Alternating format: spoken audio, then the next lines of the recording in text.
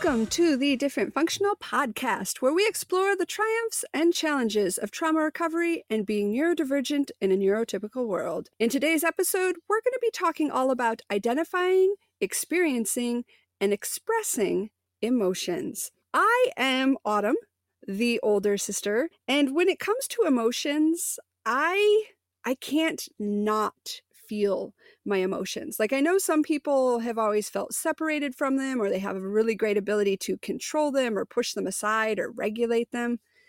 That's not me. Emotions for me are like my heartbeat or my breath. They are just naturally occurring parts of me existing. I don't know if that sounds more or less exhausting than how emotions work for me. I am Ivy, the younger sister. And while Autumn cannot not feel emotions, I don't feel them. I won't say that I can't feel them. I will say that I don't. I have capacity for feeling them. Sometimes I do feel them. Sometimes I want to, and other times it's against my will. I don't generally feel emotions much, and I overall tend to prefer it that way, the way Autumn experiences emotions. That sounds exhausting to me. I don't think I would want to live like that. No offense. I'm sure it works for you. I don't think that would work for me. I'm a little afraid of it, actually. It actually can be pretty exhausting, especially at sometimes. But the interesting thing is we both grew up in an environment which did not allow us to express our emotions at all, because the way our family unit was set up, our parents' emotions were so extreme and so big that they had to take the center stage. So when Ivy or I felt anything, it really couldn't be expressed or brought out into the open. And Ivy somehow, that's one of those things of being completely different people. It's unfathomable to me how Ivy was able to separate herself from them and shut herself down, because I was able to somewhat repress the expression of them, which just made them so much worse because they never disappeared. They were constantly in my awareness. And so it was kind of almost for me like a sensory issue. For those of you out there that deal with that hypersensitivity, my emotions at that time were like that tag that keeps touching you or the clock that keeps ticking. And I was constantly aware of them on such an escalated level, but I just could not escape them. And I never understood how Ivy was able to almost divorce herself from them or bury them. That was always really weird to me, Ivy. I can tell you exactly how that happened. I remember for a big chunk of our childhood that, yes, you did repress your emotions, and therefore you did not get any negative attention. I did not repress my emotions. I expressed them through temper tantrums and crying, and I had a lot of emotional expression as a small child and was very emotionally sensitive. And I either got completely ignored when I expressed those things, or I got negative reactions. And so I just learned that I was not allowed to not only express emotions, I was not allowed to feel emotions. And so as a survival tactic, I shut down my emotions. And also because I kind of got the message that that's what was expected of me. That for whatever reason, I was not allowed to have emotions. So my little kid brain, I guess, was like, okay, well, I guess I don't have emotions anymore because I'm not supposed to. So I didn't. And I just internalized everything. But in that process of internalizing everything, I also heavily compartmentalized everything and divorced myself from my feelings because I didn't know what else to do since I wasn't allowed to express them or to have them. It almost sounds like, in a way, that's a piece of the dissociation that you've used to cope with a lot of the trauma and a lot of your experiences. Would you say that's accurate? Absolutely. I mean, that is pretty much how I dealt with all of our trauma when I was a kid. And even now, that's how I kind of experience life, is through dissociation and internal compartmentalizing. Like I do not have dissociative identity disorder that I'm aware of. That's not been something that's ever crossed my mind as a possibility of something that I have. But I feel like a lot of times my internal structure is set up somewhat similar to my understanding anyway of how dissociative identity disorder works, even though I am always aware of all the different parts of me. There's never any times where I'm not aware of what's going on or not in control to a certain degree. all of my internal parts are separated out almost as though they are their own separate entities and have their own identities. Like I have visuals of what these different parts of me look like and what they represent and what their hobbies are and where they live and how they dress, what their names are. They have their own identities, and emotional expression ends up being compartmentalized within those inner parts of me. So different internal parts of me will express emotions in different ways. So like I have 3 internal personalities, if you want to call them that are in charge of the emotion anger, but they deal with anger and express anger in 3 completely different ways, which I know it's kind of complex and difficult to understand, but that's how my brain dealt with the trauma from childhood and found workarounds for not being allowed to feel emotions. Because Ivy, on the surface, Ivy, as I am sitting here talking right now, is not allowed to have emotions or to express them. But these other individual personalities within me, those are allowed to have and express emotions. And it's almost like a workaround that I had to do. And it is very much tied into the dissociation that I had to do as a child in order to survive the trauma of our childhood and to avoid being abused any more than I already was. I feel like that's just so crazy because, like I said, when we started out, for me, emotions have always been like my breath or my heartbeat. For me to stop those is extremely uncomfortable, and it almost feels like detrimental to me. And I feel like this major difference really, though, does speak to how differently everybody experiences emotions. Because yes, emotions and feelings, that is a human experience, but the way we personally experience them is so uniquely different from individual to individual, from situation to situation. And I would even go so far as to say that even though Ivy and I experienced a lot of trauma and we are neurodivergent and that affected how our emotions are experienced and expressed, I feel like overall, even for neurotypical people or individuals that grew up in healthy backgrounds and healthy arenas,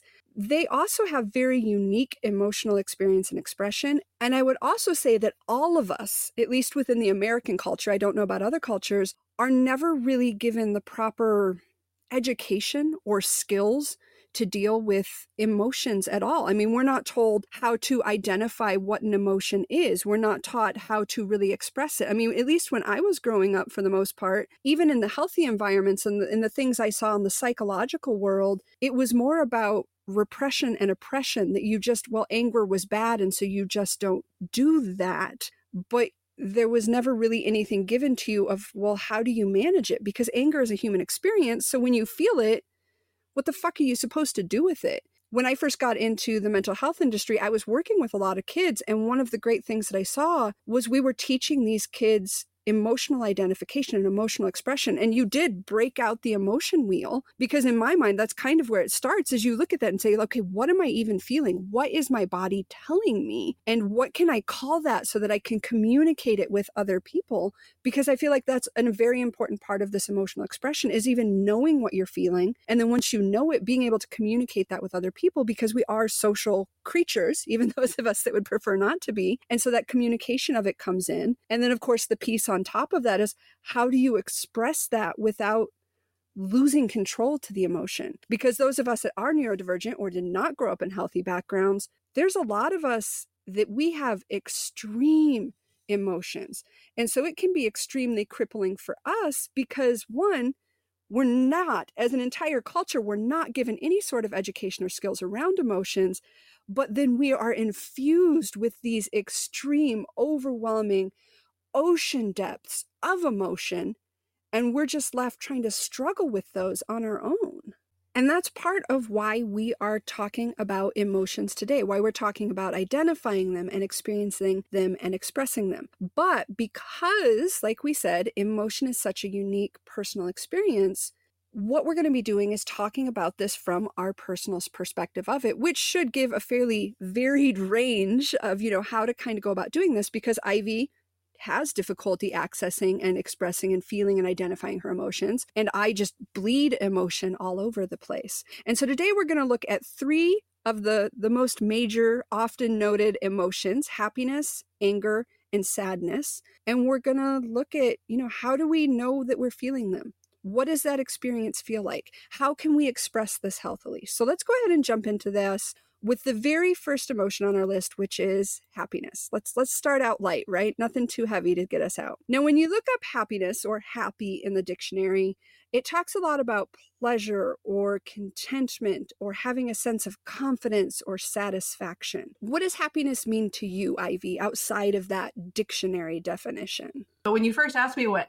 my definition of happiness was, I didn't know. What I did know was what happiness was not. And so I kind of had to define happiness in reverse. Think about what the opposite of that happy feeling is and what negative things are absent when I do feel happy. And what things are absent is a sense of unsafety, insecurity, depression, heaviness. So I guess if you look at the flip side of that, then I guess that means when I'm happy, I feel all of those things that are in that dictionary definition. I do feel contented, and I feel confident, and I feel safe, and just a general sense of well-being.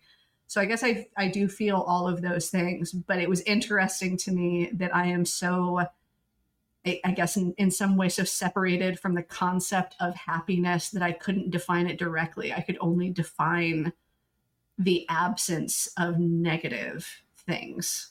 What is happiness to you? Because I'm sure you probably have a much more clear picture of happiness than I do. You know, oddly though, that was my initial gut reaction to defining happiness too, was the absence of certain things. And I think that in fact speaks to what emotions you typically feel, because if you unfortunately have had a background of trauma or you have had a lot of negative experiences in your life, you're more likely to have things like sadness and anger and disgruntlement and all of these other things. And so when happiness does come along, it does feel foreign. And it is kind of noticeable by the absence of tension in my body, the absence of anxiety, the absence of intrusive thoughts. You would think because, I breathe emotion, that happiness, like, oh, I can just tell you what that is, but it is very much the absence of things for me. And, initially, because our childhood was rather problematic, when I first started out on my journey, I didn't really understand what happiness was at all. I thought it was, pleasure and passion and excitement and buzz. Now that I've further along on my journey and I've got really a better understanding of myself and psychology and so many things, it is more for me now it is contentment. It is feeling at peace and it's being quiet.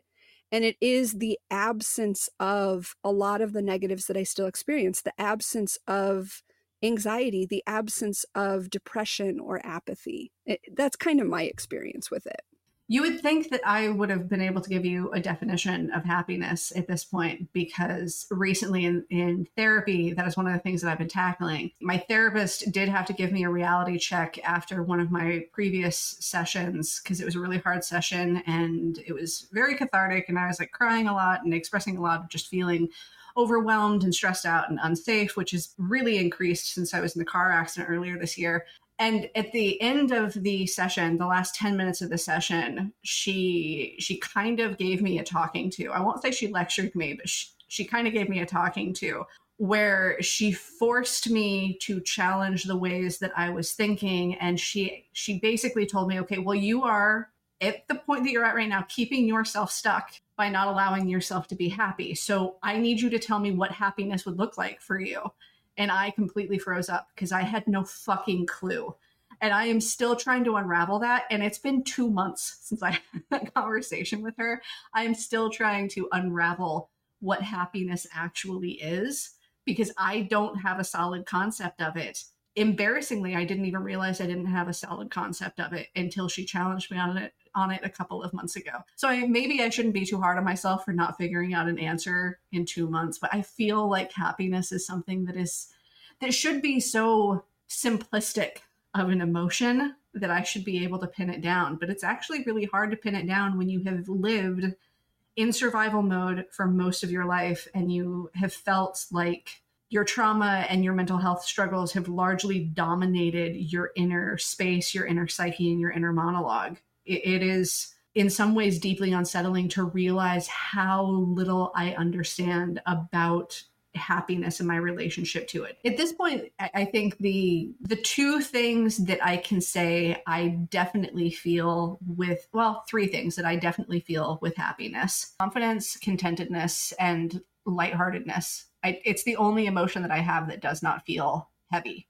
And I feel like in the coming weeks and months, as I wrap my head around the concept of happiness more, I will expand upon that. But right now, those are the only three things that I know for sure.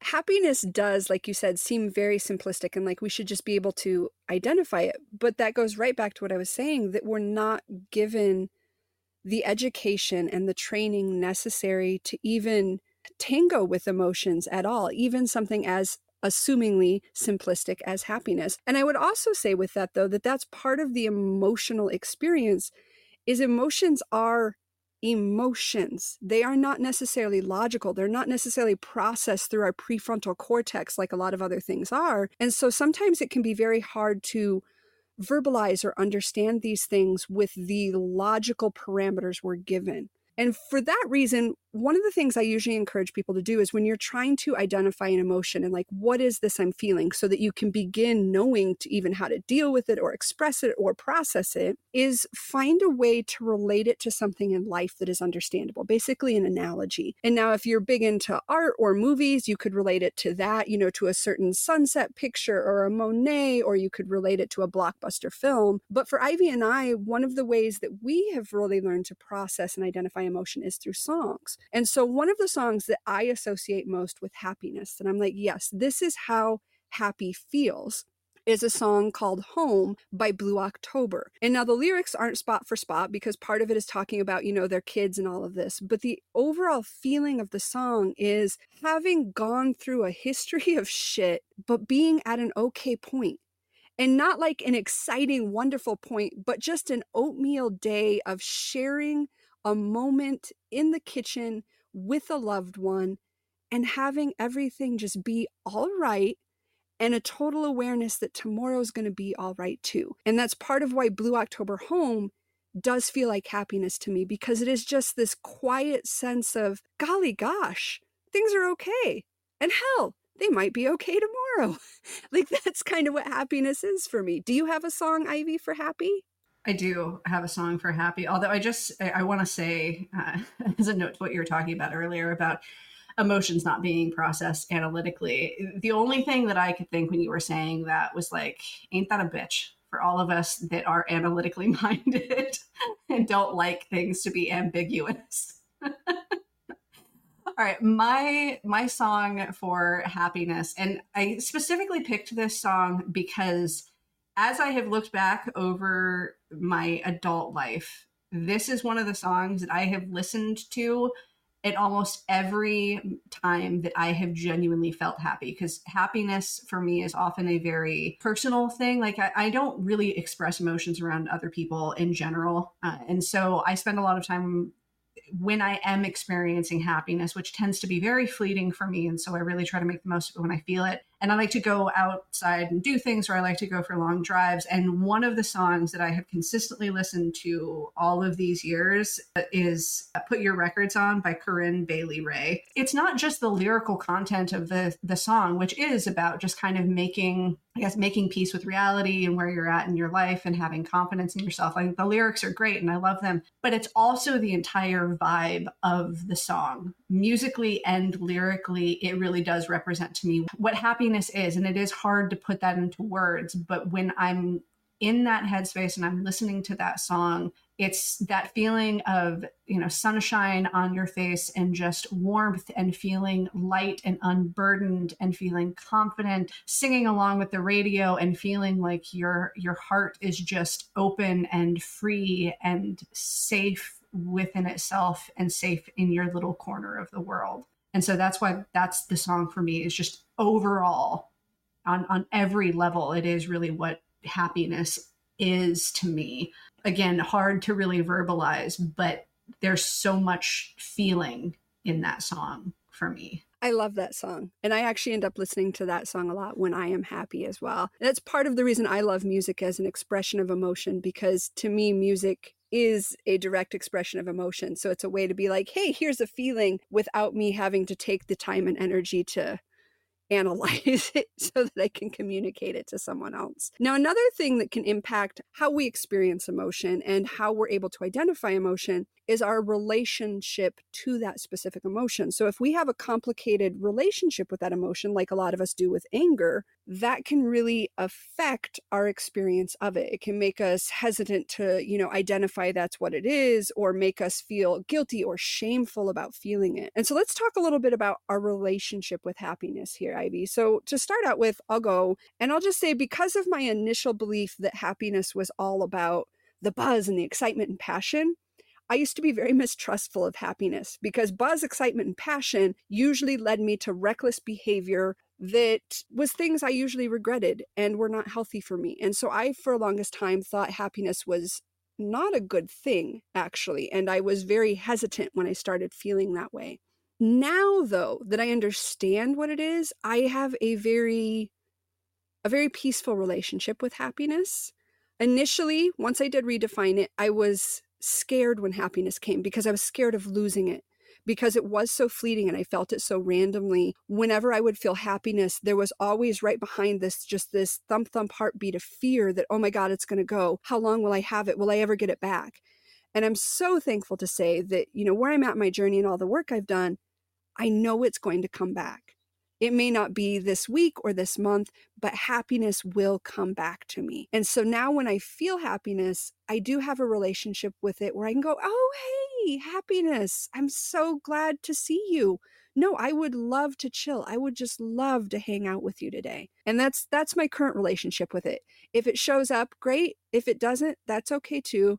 And when it's here, we can just hang out. We can hang out in silence or we can do things, but it's just, we're here together and it's all good. I appreciate that there towards the end of your relationship with happiness talk, you started to personify happiness as though it were a person. And since that is how I also tend to relate to emotions and express emotions and identify them, happiness for me is like a friend crush. And basically what that is, it's like it's this one person that maybe you're not really friends with, you don't know them super well, but you really like being around them. You like their energy. You think they're super cool. You just really like being around them. You enjoy their company. You're fascinated by everything that they do. And you just really, really want to be their friend.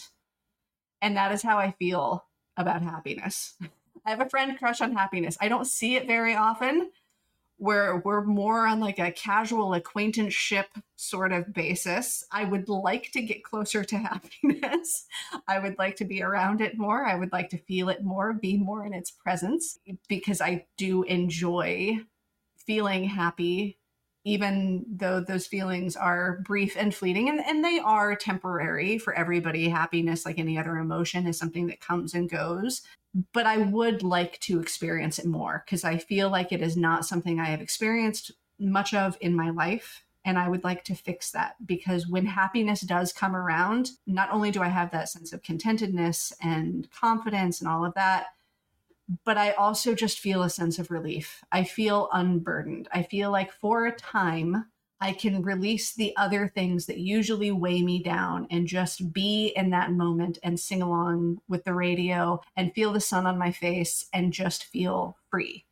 So I have a huge friend crush on happiness. I want to go for a long drive with happiness and sing along to the radio with happiness. That is how I feel about it. I have the biggest friend crush on happiness. I love that you use that analogy, Ivy, because I feel like this really underscores the concept of exploring your relationship with that emotion. And I don't want to step on your therapist's toes at all here, but you said you had a friend crush with happiness. And when you've talked about friend crushes in the past, you've also talked about your social anxiety that keeps you from speaking with that person because you're scared you're going to do something to screw it up, or you're going to be an idiot and scare them away. And so when you use that analogy of, I feel like I have a friend crush on happiness, it makes me wonder then, is some of the underpinnings of your relationship with happiness that I'm going to do something to fuck it up. I'm going to do something to make it go away. You know what I'm saying? You don't have to respond if you don't want, but it's just... No, it's fine. I don't feel like you've painted me into a corner or besmirched anything that I said. No, I mean, that's definitely part of it. And honestly, I think that's kind of the point that my therapist was getting at in her lecture to me, is that I have shut myself off from happiness all of these years. When I have experienced it, no matter how brief it was, there was a part of me that was afraid. I was afraid it was going to go away. I was afraid that I was going to do something that would mess it up. I was just fearful of even feeling it at all, because it was out of the ordinary and it felt foreign and I didn't know what to do with it. And I overthought it a lot, which I do with friend crushes. But I'm trying to take the approach with happiness that I took with my now friend Stacy, who I had a friend crush on for the longest time. I did not act on it, but she came and sought me out and pursued a friendship with me. And I feel like maybe I'm at a space in my life where maybe happiness is doing the same thing, where maybe it's time for me to experience some happiness. And instead of running away from it or being fearful of it going away, maybe I just need to let it in and appreciate it when it's here, and understand that, like any other friend, it won't be with you 24/7. But it always comes back around. And the more time you spend with it, the stronger that relationship is. That is awesome. And I think I heard some tears in your voice, and I have a little tears now. So just goes to show that, the way we express happiness differs quite a bit and can get mixed up with some other emotions as well. So now, another important part of really being able to basically identify emotions is knowing that you're even feeling it.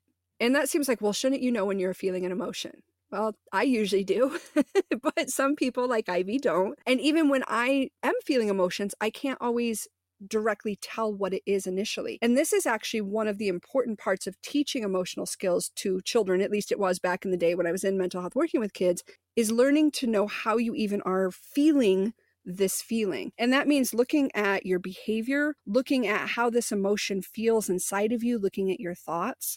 So when it comes to happiness for me, one of the ways I know I'm happy is my face leaks. I'm not, crying, but I usually have some tears initially when happiness comes to sit with me. And part of the reason for that is because I am such an anxious and tense person. When happiness comes, it comes with a feeling of lightness and a release of that tension. And part of that is it feels so amazingly wonderful. And part of it is it allows me to breathe out some of the other negativity I've been holding. And so I do have some tears, and my face leaks a little bit is what I call it. I also have this feeling like I can breathe, which a lot of times I feel like there's an elephant on my chest or I can't quite catch a breath. So when happiness comes to me, I physically feel like I can breathe. And then I also tend to feel secure, warm, not necessarily physically warm, but like cuddly, cozy kind of warm. And I feel greater connection with people around me. And part of that comes because I feel safer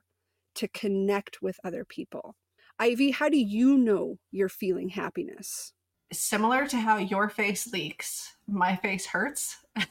I am somebody who generally is fairly monotone, both in the tone of my voice, but also kind of bland with body language and facial expressions. I know it sounds stupid, but since I have had fairly minimal interactions with happiness over the years, I don't always recognize that I'm happy until my face starts to hurt and I realize that it hurts because I've been smiling for a while now. And so that is one of the first indications to me that I'm actually feeling happy.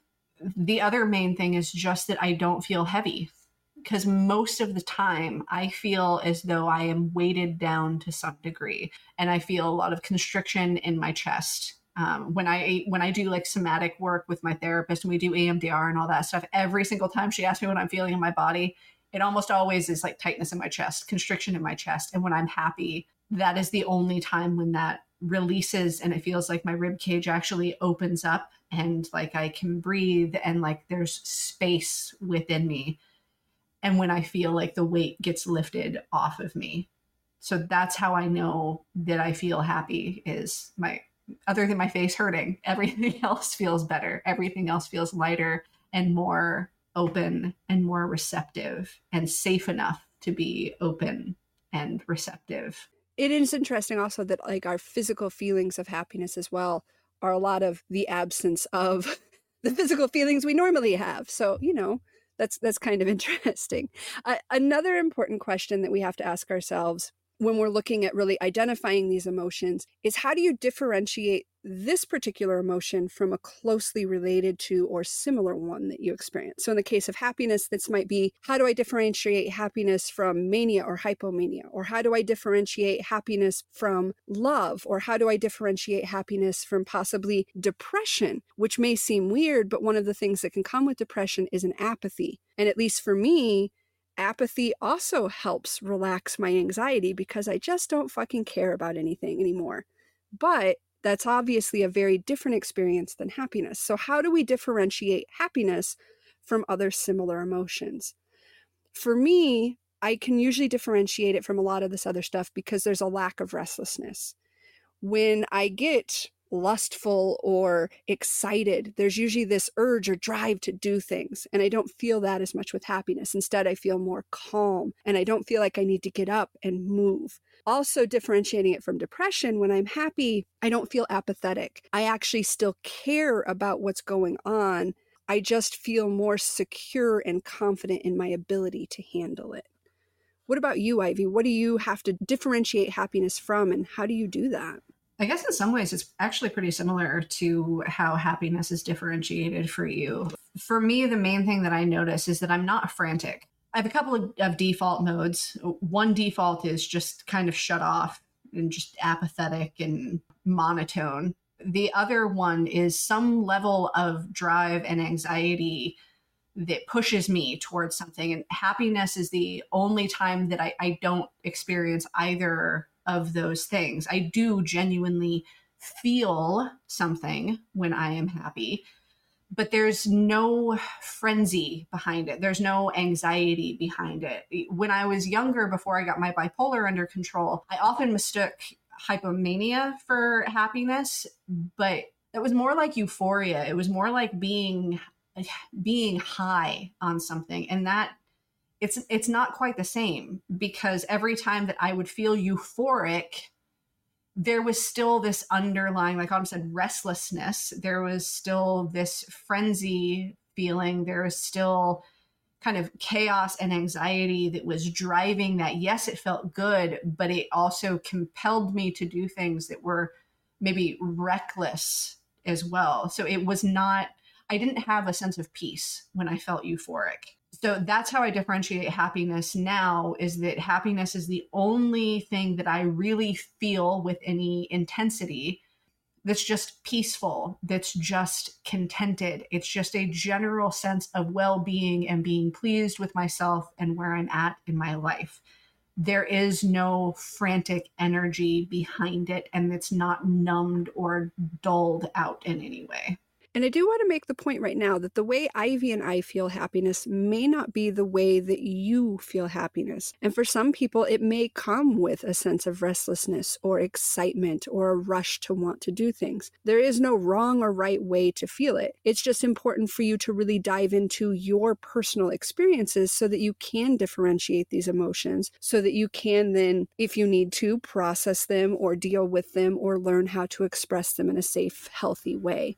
Nothing that we're saying is supposed to guide you as far as what these emotions are supposed to feel like. This is more just a tutorial in how to explore those things for yourself. And the next piece of that tutorial comes in with behavior. And so when we're talking about emotions, identifying it and expressing the emotions, you want to start looking at how you behave when you feel that emotion. And this is going to do two things for you. One, it's going to help you pinpoint what you are feeling, because a lot of times, not always, but a lot of times we'll express behaviorally emotions slightly differently or drastically differently. And then if you actually know what emotion you're feeling, it also gives you a starting point for knowing whether or not your expression of that emotion is healthy for you and other people. So when it comes to happiness, my behavior shifts in that I am less frantic, like I said, and also less judgmental. I find myself judgmental a lot. Like there's a right way to do things and a wrong way to do things, and most people are doing them wrong. And when I feel happy, that judgment lessens, and you see me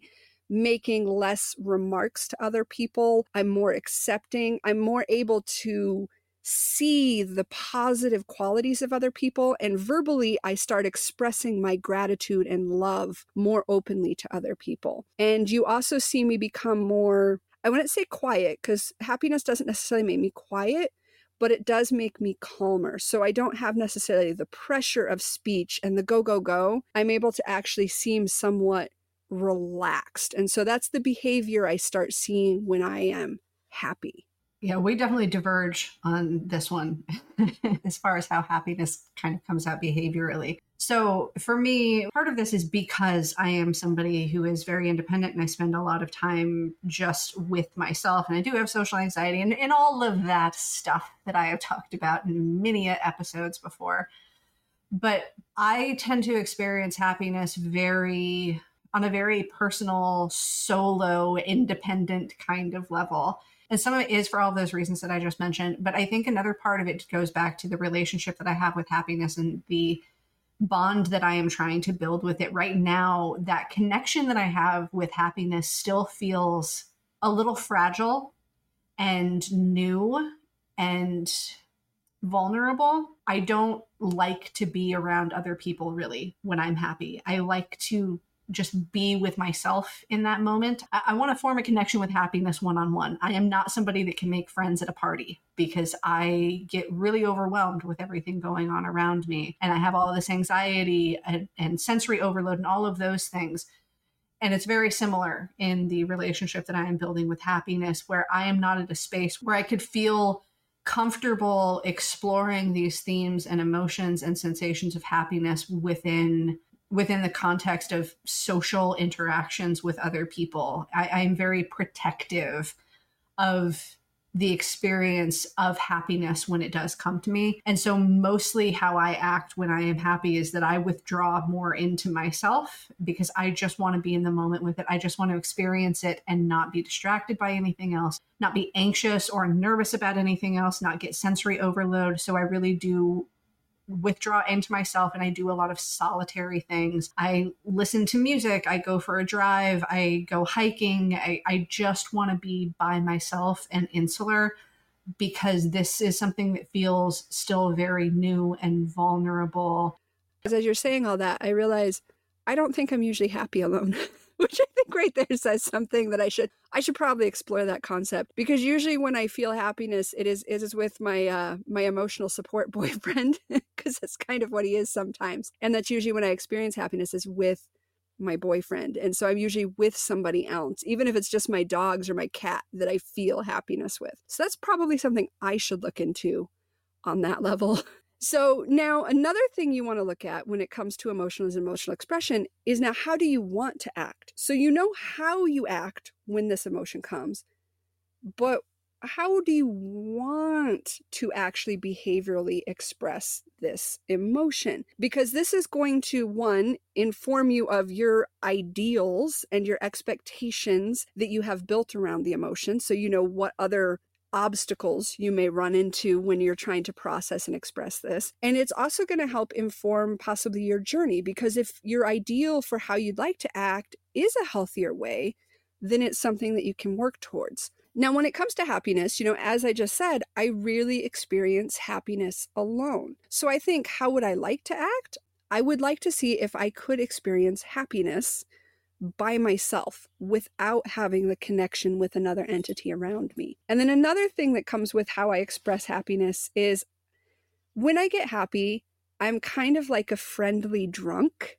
So I'm all, you're really great. I love you so much. Like, you're just the best. Like, that's how I get. And I'm aware of that. And it can actually be a little embarrassing to be happy then around anybody that's not a very strict, intimate, accepting acquaintance. And so I think part of me in some ways would like to be able to be happier in a more coherent, less mushy sort of way.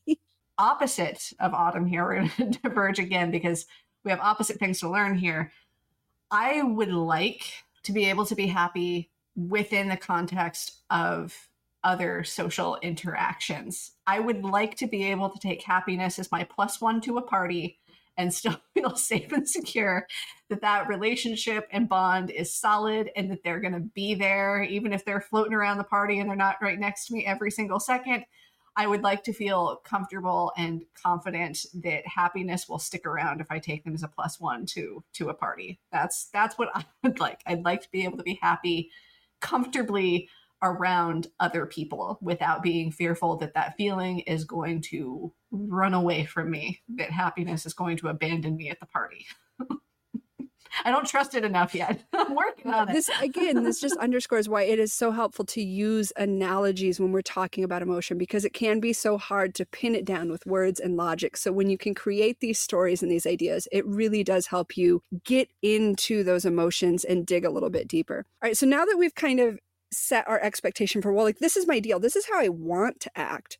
Well, now you have to ask yourself, is this ideal for the emotion? Is that really a reasonable, healthy one? And so for me, when it comes to happiness, wanting to experience that on my own, I feel like that is definitely a healthy aspect that I should pursue. Like, I should look into that going, okay, why am I not experiencing happiness on my own? And how do I start experiencing it that way? Now, as to the other piece that I would like to be less mushy with it, I don't necessarily know that that's maybe reasonable, but not necessarily healthy, in that I think instead of changing my mushiness, what I need to work on more in this area is building my confidence that I can be authentically myself with other people, because that mushy, happy expressiveness is who Autumn is at her core. And the reason I want to hide that is because I'm scared of other people's reactions of me. And so curbing my friendly drunkenness of happiness, I don't necessarily think is a healthy objective for me. Instead, it highlights that, well, maybe I need to work on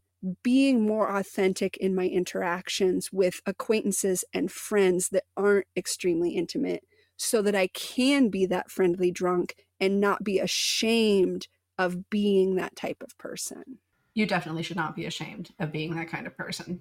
And if anybody makes you feel ashamed about that or insecure about that, they'll have to rumble with me, because I rather like that part of you.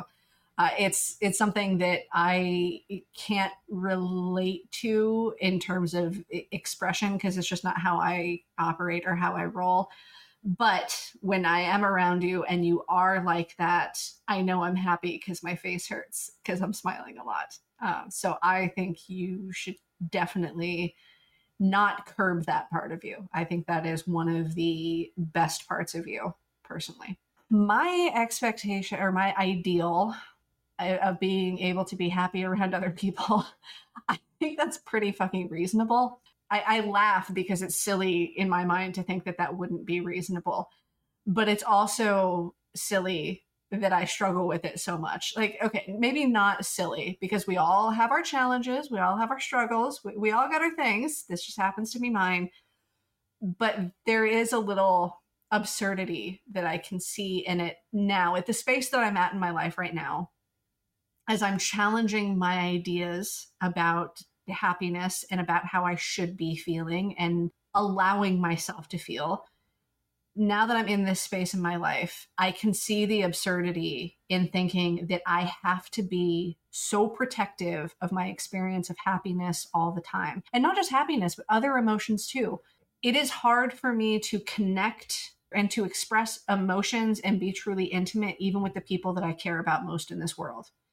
And that is something that I would like to see change in myself and that I want to work on. And I think that is a very reasonable and healthy thing, to want to be able to have more intimate connections to the people that I love most, and to open myself up to the possibility that my social circle could expand even beyond that, and that I could be safe expressing emotions around other people that I don't have a ton of shared history with. It is very reasonable and very healthy to want to get to a point where you can really be authentically yourself, like Autumn was saying, but also, from my standpoint, to even just be able to express emotion at all, because a lot of times that feels very foreign and very outside of my capacity.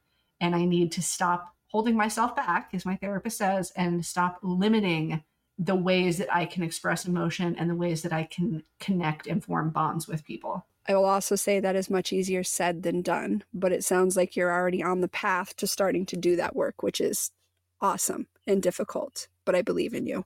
Now, the next piece of this, when we're talking about identifying emotions and expressing emotions, is finding ways to effectively and healthily express these emotions. And I say effectively and healthy as separate things because when we're on the start of our journey, effective and healthy expression are not always the same thing. For those of us that have extreme emotions, if we don't yet have enough skills or understanding, we may need to find a way that effectively releases the emotion, but it may not necessarily be a healthy one. Now, ideally, as we continue along this journey, we can find ways that are both healthy and effective. But I do believe it is really necessary for us to express these emotions in some way. That may not be verbal, but when we hold on to these emotions, when we bury them, when we refuse to allow them, they often cause a lot more issues for us. They become cancerous, they become traumatic, they become all of these things that are psychologically unhealthy. So it's important that we find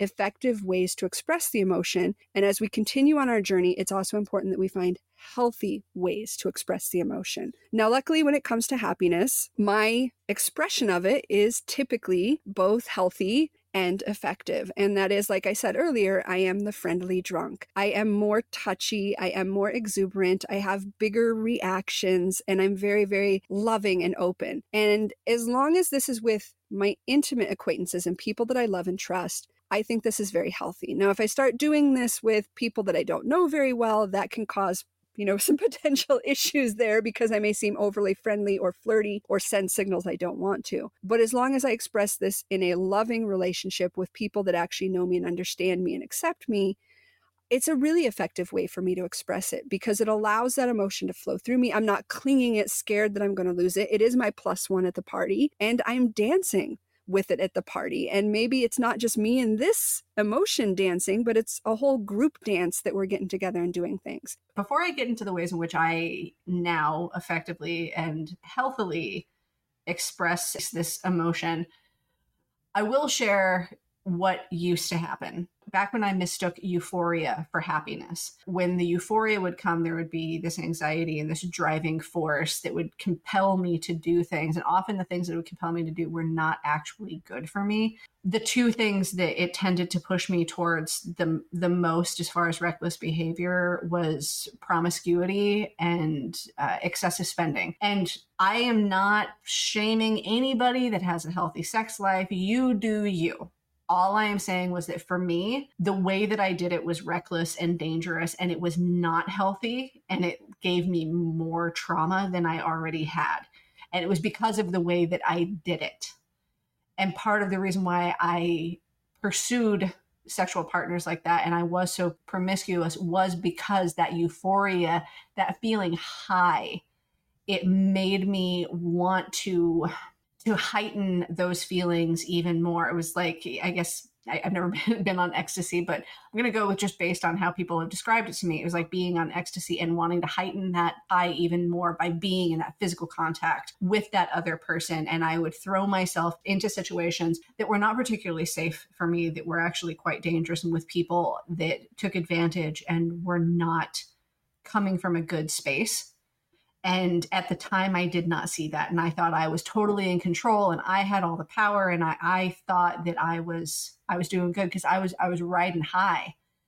And that was a really negative experience for me in retrospect that caused more damage than it did good. And same thing with the excessive spending. I never went out and bought a boat or bought a house or did anything real big like that completely messed up my credit and my finances. But I put myself in debt more than once on unnecessary expenditures because I was feeling euphoric and I was chasing that high and trying to enhance that high even more. So that is what I used to do that at the time I thought was just fine, that I look back on now and I recognize that for me was very unhealthy and not safe and was actually quite destructive.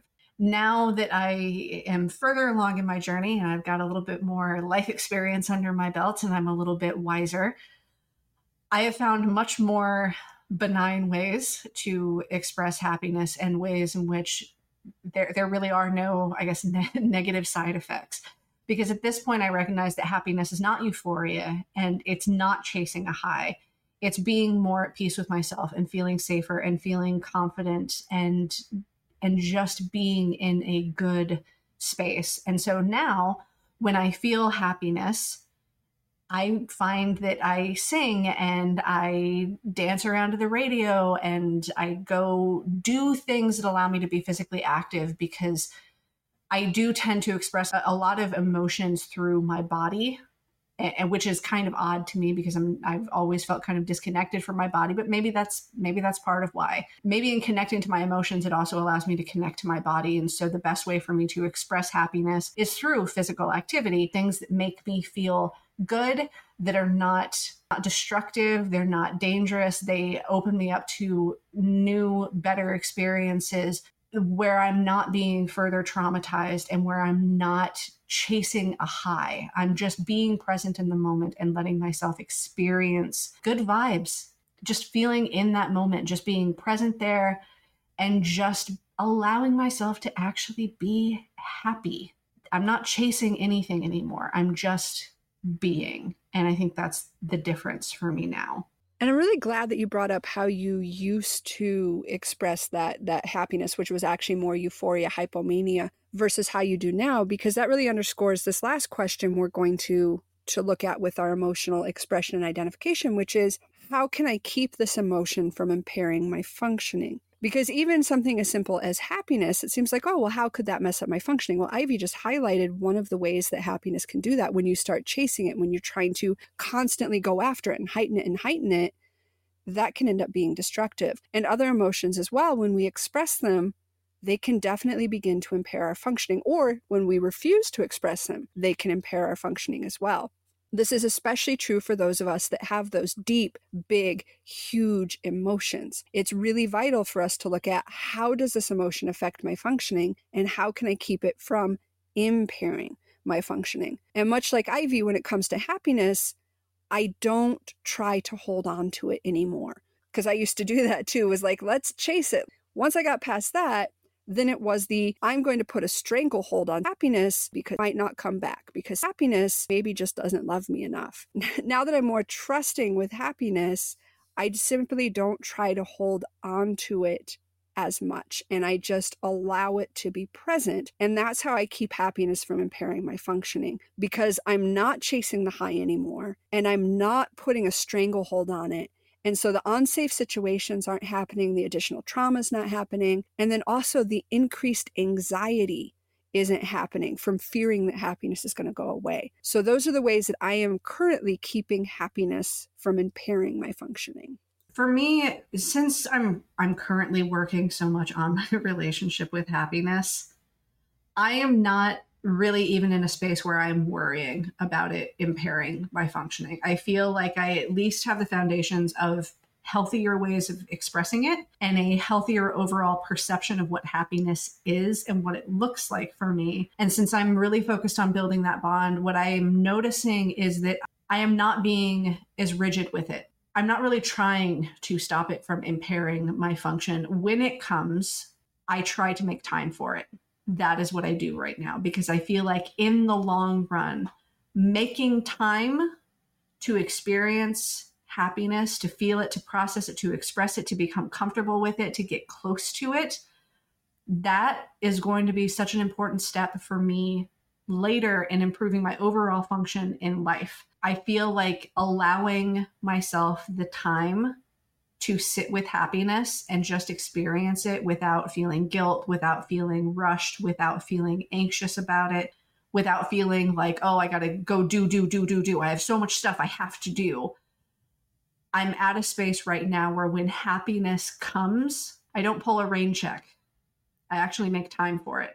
Because if happiness is trying to invest in me, I'm going to try to invest in happiness as well and invest in building that relationship, because that is going to benefit me more in the long run. So right now, even when it seems like maybe it's impairing my productivity in this hustle culture, I'm choosing not to care. I'm choosing to care more about building that relationship with happiness, because It is so important. And it's something that we deserve, not just I deserve to be happy, but that we collectively deserve to be happy. And often I feel like I am not the only one who tends to put happiness on the back burner because of outside pressures to do other things or be there for other people or to deal with heavier emotions and work through things. I feel like a lot of us do that, and maybe it's time to stop. I'm choosing to view my relationship with happiness as being something that improves my function overall instead of seeing it as a stumbling block that is stopping me from accomplishing super important pressing tasks now. That is an excellent point right there. And that is, how do we even define functioning, and what functioning are we worried about impairing? Because if we do look at the idea of the hustle culture or just the general society culture of work, then emotions are almost always going to impair our functioning because they're going to disrupt our productivity. But if we're looking at being overall healthier, psychologically, physically, mentally, spiritually healthier, and that's what we're actually looking at as our functioning, then making time for these emotions, allowing them to disrupt our productivity is a great ideal to allow for, because it will improve that overall greater health. And so this kind of gives you that overall idea of like, okay, how do I identify emotion? How do I express emotion? How do I work with emotions? Now that we've got this kind of framework laid out, let's look at it with another couple of emotions. And the first of those is going to be sadness. So to start us off, let's look at that definition of sadness. And again, we're just going to go straight to the dictionary and see what they have to say. And that Google dictionary that pops up at the very top of the search results says that sad is all about showing sorrow or being unhappy. And I actually find this definition really interesting to me, because Ivy and I really defined happiness by what it was not and by the absence of certain things. And it looks like the rest of the world tends to define sadness by the absence of certain things such as happiness. And that is really curious to me, because sadness is not the absence of things. Sadness is something I am intimately familiar with. I know all the curves and ins and outs and quirks and foibles of sadness. So sadness for me is not the absence of, it is a full embodied presence. For me, sadness is about pain, physical pain to some degree, as well as just a sense of mental anguish. It's about being oversensitive to the world's pain. So when I feel sad, I can't scroll through Facebook, because if somebody posts a story about a dog they rescued, I will start breaking down in tears because I feel so much for the pain that that dog had to go through being abandoned. I have a lot of tearfulness. I think all my emotions just come with tears. My face just enjoys leaking. Any excuse it has, it's going to leak. Usually my sadness, there's a lot more snot involved. It's not like a gentle, pretty leaky. It's more of a kind of leaking. It's snotty. It's really snotty. And then there's also this more internal tenderness to who I am. I feel really vulnerable about things, and I feel really almost naked to the world. Like there's nothing there to protect me. And it's just this heavy weight. So sadness for me, it's not the absence of happiness. Sadness is so much more. And I am so familiar with her or him, depending on what gender it decides to present as that day. If you are a pretty crier or know a pretty crier, please let us know. I'm very curious if that is just a myth or if it's legit, if it's the real thing. Sadness for me is defined by heaviness and extreme exhaustion, which then pretty quickly turns into apathy. I feel sadness really intensely, and I always have. And it's something that I also recently have been working with my therapist on. I used to think that I was just a really cold person and that I was really shut down and shut off from everything and everyone and from myself. And as time has gone on, and I've been in therapy for a while now, I'm realizing that no, it's actually quite the opposite. Like Autumn, I am very sensitive and I feel pain very intensely, my pain and the pain of others. I care a lot, to the point that it is overwhelming and exhausting. And I feel a lot of guilt around it, even though I'm not inflicting that pain on other people. I feel a lot of guilt that there are people in the world that are feeling pain, and there's either nothing I can do about it or I'm not doing anything about it because I am essentially protecting myself from the experience of pain and sadness by not feeling it. So, sadness for me is largely defined by that. It's defined by heaviness and exhaustion and pain and just aching. It's just like this deep, dull ache that you can't not notice. And so the only thing that I know to do with it is to numb it and shut it down. It's like having a really bad toothache and you just keep putting on that numbing gel. Like that's what you do. You just keep putting on the numbing gel because you can't conceive of doing anything else. Sadness is probably the most intense feeling that I have. It is definitely not something that is superficial. I can't fathom sadness being a superficial emotion. If anything, it's like my default. I do find the divergence between us very, very curious, because when it comes to like emotions, and I'm not talking depression here, because depression is a whole nother thing for me that does come with apathy. But when I'm just talking sadness, the emotion of sadness, and you talk about numbing it and placing that numbing gel on it, it is such a foreign concept. Part of that sounds so appealing, the idea of being able to numb anything within me. And it just makes me so curious of what your experience is like in your head and in your body and in your life, that is even possible for you. Because when it comes to emotion, and especially with sadness, I cannot escape it and I cannot numb it. It's just there. And so again, that divergence between us is so interesting. And I imagine there's a lot of people out there too that it's very hard to fathom experiencing emotion any other way than you experience it.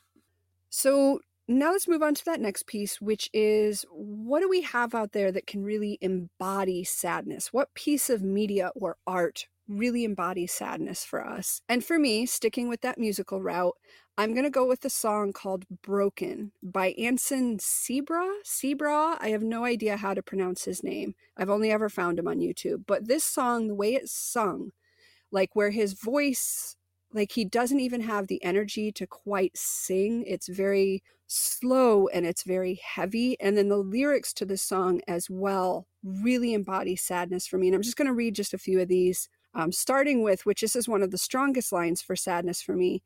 And feelings come, but they won't go. Please won't someone take me home before I lose my mind? Am I broken? Am I flawed? Do I deserve a shred of worth, or am I just another fake, fucked up lost cause? Am I human? Am I something else? Because I'm so scared and there's no one there to save me from the nightmare that I call myself. And this song for me is sadness. It's the pain and the self-doubt and the loss of energy and the feeling like you're silently drowning, because to actively be drowning, there would be so much more thrashing and energy, but it's not that. It's almost like a giving up and slipping into the water type Ophelia for me. I have a hard time wrapping my head around the way that you experience sadness too. I don't think I could do that. I don't think I could be that immersed in it and embedded in it and not able to shut it down. But, like the way that you were saying that in some ways my way of dealing with it sounds so comforting, I guess. In some sense, the way that you deal with sadness, even though it sounds excruciating to me and I can't fathom it, at the same time, I also recognize that the way that I deal with sadness also causes problems for me. I may not be so acutely immersed in it when I feel it. I may be able to shut down, but when I shut down from everyone too. and I shut down from the world and I isolate myself more. And like that is the downside to how I deal with sadness, is that in order for me to be apathetic, in order for me to numb myself out, I have to go media blackout. I have to isolate myself from nearly everybody. I need to just be on my own and not have much of any external anything coming in, relationships, demands from the outside world. Like I have to go damn near catatonic in order for me to shut down, in order for me to deal with sadness. So as much as your way of dealing with it and feeling it and processing it sounds incredibly painful to me, there is also a part of me that wishes that my default way of coping was not to just completely shut down, because it also definitely impairs a lot of my other relationships. And I'm going to talk about my song for this at the same time as I talk about my relationship with sadness, because it is very, very much one and the same. So my relationship with sadness is like having an extremely dependent friend that you have always known. They've always been a part of your life. You know they're not good for you to be around. You know that they drag you down, but you have so much shared history with them and you are so used to them being around that when they show up at your front door, you can't turn them away because it's normalized and because you feel obligated to stick it out, to stay around them. And for me, the song that encapsulates my relationship with sadness the best is Hello, Mr. Heartache by the Dixie Chicks. And I normally would not do this, but I'm going to try to sing the lines that fit with this the best, because the feeling of resignation that comes with this sense of obligation and normalization, I don't think I can capture just by reading it. So I'm going to try to sing it and we'll see how this goes. So hello, Mr. Heartache, I've been expecting you. Come in and wear your welcome out the way you always do. You never say if you're here to stay or only passing through. So hello, Mr. Heartache, I've been expecting you. That is how I feel every time the sadness shows up. It's just like this sense of resignation. It's like, God, fuck, man, you're here again.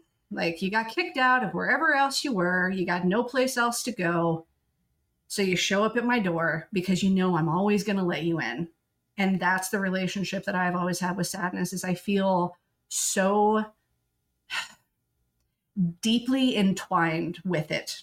I don't really remember any point in my life that I did not feel that sadness was right there next to me. It is that toxic friend that never fucking goes away, and they drain you and they take everything from you, and they're completely dependent on you because they have no other friends. And you feel guilty and you feel obligated and you feel like there's no way out of this. That is what sadness is for me. That's what my relationship is with it. It's just resigned to it being there. I can most definitely relate to that analogy as well. And to go hand in hand with that, I think the piece of it as well is that when you hug that friend, like, that makes sense. That feeling of hugging and being with sadness fits because you've done it so much, like an old shoe that your foot fits into, or the mattress that you've laid on for 3 straight weeks and you've got the little rut in it now. That's the other piece of it too, is it's not just this toxic friend, and yes, they're super dependent, but you're also just a little bit dependent on them because of their familiarity. And at least for me anyway, sadness is almost, not anymore as much, but it was for the longest time almost addictive. And so once sadness came, I did not want to let sadness go.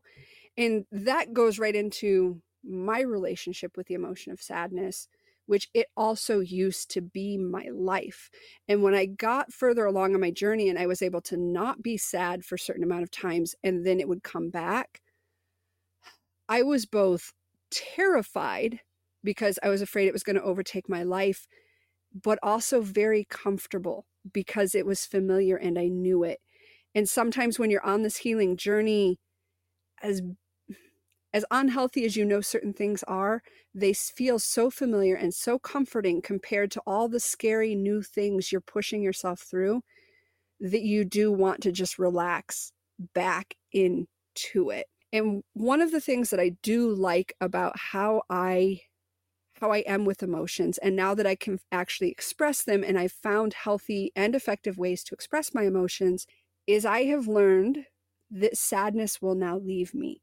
Because when I express it, when I open myself up to the sadness and I allow it to fully dwell within me, to fully embrace me, and I don't keep clinging to it, I know that it will pass. Because that's how I process the emotion, I guess, itself, is that I allow it to come into me. I allow it to peak, to crescendo. And like any other wave, it then goes back down, because I am not trying to bury it, because I'm not trying to cut myself off from it. And so it does go away. And so I'm very happy to say that at this point in my life, when sadness does come, my relationship with it is very different, in that, no, I don't really like it, but I'm not fighting its presence. I'm not resentful of its presence, which is a big thing anymore. I'm not terrified of it. I'm just, this is what it is right now. And I know this will pass. And it took me, it's almost near 4 decades now, to get to the point where I could have sadness come into my life and be sure that it would not linger forever. Now, even with that, though, I will say, anytime I start feeling sad, I still do a mental health check with myself and be like, okay, holy shit, is something going on? Have I done something differently? Is this the beginning of depression? Let's look and make sure. Because even though I know sadness will pass, I also know that I actively have to be doing things in order for sadness to move on, in order for me to not cling to sadness the way that sadness wants to cling to me. I also tend to take action now when sadness shows up. A little bit different of a way of thinking about it, though, for me. Yes, I know sadness will eventually wander off for a while before it comes back again. When sadness does show up, I'm more at a space now where I just try to coexist with it without letting its problems be my problems. Like using that example of that toxic friend who keeps showing up every time they get kicked out of wherever they were staying at before. That's kind of the attitude that I take with it. It's like, all right, sooner or later, they're going to find somebody else's couch to sleep on for a while, or they're going to get their own place for a while, or whatever. I just got to deal with it for a little while they're here. And whatever their problems are, I ain't letting them be my problems. Your drama is not my drama. I don't really want to hear about it. I don't want to hear your sob stories. I don't want to think about it. Like, I got shit to do. Like, I have a life. I have things that I'm doing. I have things that I'm working towards. If you want to lay around and do nothing, that's up to you. But that is not how I'm choosing to live my life. And that's kind of how I deal with sadness for the most part now. I mean, yes, there are times that you need to sit with your emotions, and I understand that. But I'll tell you what, I have sat with sadness for so much of my fucking life. I am tired of spending all of my time with sadness, and I would like to make some friends with other emotions and have connections outside of those emotions as well. I would like to have a life. And for most of my 35 years, sadness was my primary companion, often my only real companion that I felt that I had. And it was toxic for me to spend so much time with it because, like Autumn said, it can become addictive. They're familiar, they're comfortable. You know this person. And that's how I am with sadness. It's predictable, it's familiar, it's comfortable, it's normalized. I know it's not healthy, but at least it's a devil I know. And it's a devil I know how to dance with. But at this point in my life, while there are times when I will sit with the sadness because it is necessary to do that sometimes, I don't dwell on it the way that I used to. I don't let it consume my life. Sometimes I leave sadness sitting on my couch and I leave and I go live my life. And I don't worry about what it's doing or when it's going to leave. And that's pretty much how I try to deal with it now. I think it sounds like you're setting some healthy boundaries with sadness and learning to maybe start talking to your friend crush happiness and maybe some of the other emotions that have come to the party. So I think that's a good place to be on the healing journey. And I know we've already touched on some of this briefly, but to, put it all in one area here. So let's go to the next piece of this checklist. How do we know we're feeling sadness? Like I said already, I've got the tears, I've got the heaviness, I'm overly sensitive to everything. The other piece I really didn't talk about is I also feel very vulnerable. I have a very childlike need for comfort and hugs and love and reassurance. I get a lot more rejection sensitivity. I assume whatever, or somebody, if anybody's mad, I assume I'm the reason that they did that. I assume I'm always fucking up. And so there's a lot more insecurity for me and a lot more. In my mind, I am almost like this little toddler reaching up with their hands, just wanting the hug, wanting to be picked up, wanting to be loved, wanting to be reassured. So those are the things that I start feeling that I'm like, yeah, hello, sadness, my old friend. Yeah, we are definitely diverging on this one. Like, all the way through sadness, I feel like you and I are going to diverge in how we deal with it and feel about it. I do not seek reassurance. I seek solitude. Like with most other emotions, when I feel sadness, I want to be by myself. I don't want to interact with other people. I don't even want other people to remember that I exist. I just really withdraw into myself. I do tend to fall into more negative headspaces, and I find myself wanting to sleep more. And that feeling of wanting solitude becomes so much stronger than at any other time. Like, I literally do not want other people to be aware that I exist.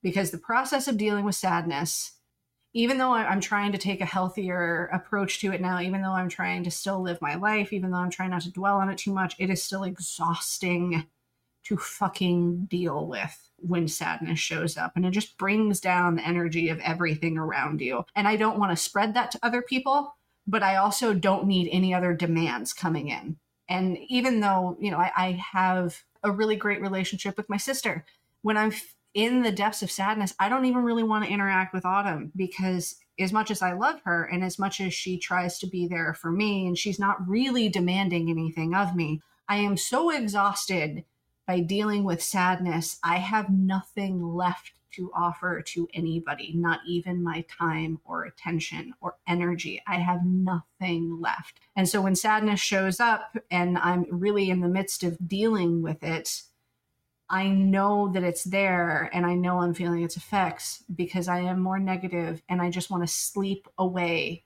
the time until it's gone. And I don't want to be around anybody else. I don't have any motivation. I just want to get through. I can relate to that because sadness really does deplete your resources. And I will say, like, when I do say I want reassurance, it is only usually typically from my intimate partner. And I don't talk much to anybody else beyond that. And half the time I don't even talk to him. I just, lay on him and force him to hug me because I'm really sad. And luckily, I have a really great relationship and a boyfriend that is willing to hug me whenever I demand it.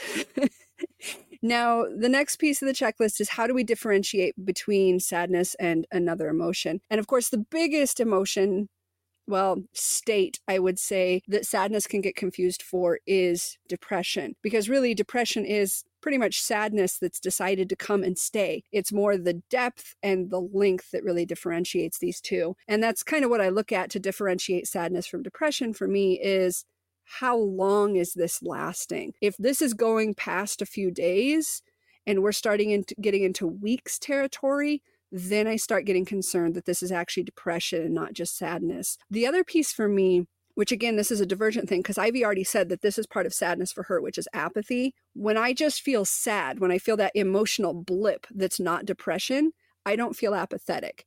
When I start getting depressed, then the apathy sets in. Another one that can sometimes get confused with sadness for me is like a frustration or an anger, because anger and sadness are very much mixed a lot for me. They usually come from very much the same thing. I often say that anger is just my functional sadness. I've got to do shit, but I'm really sad, so I get angry so I can actually function. That doesn't actually work very well, I have found. But usually if I am more angry or frustrated, I also have a lot more agitation. How do you differentiate between sadness and other emotions, Ivy?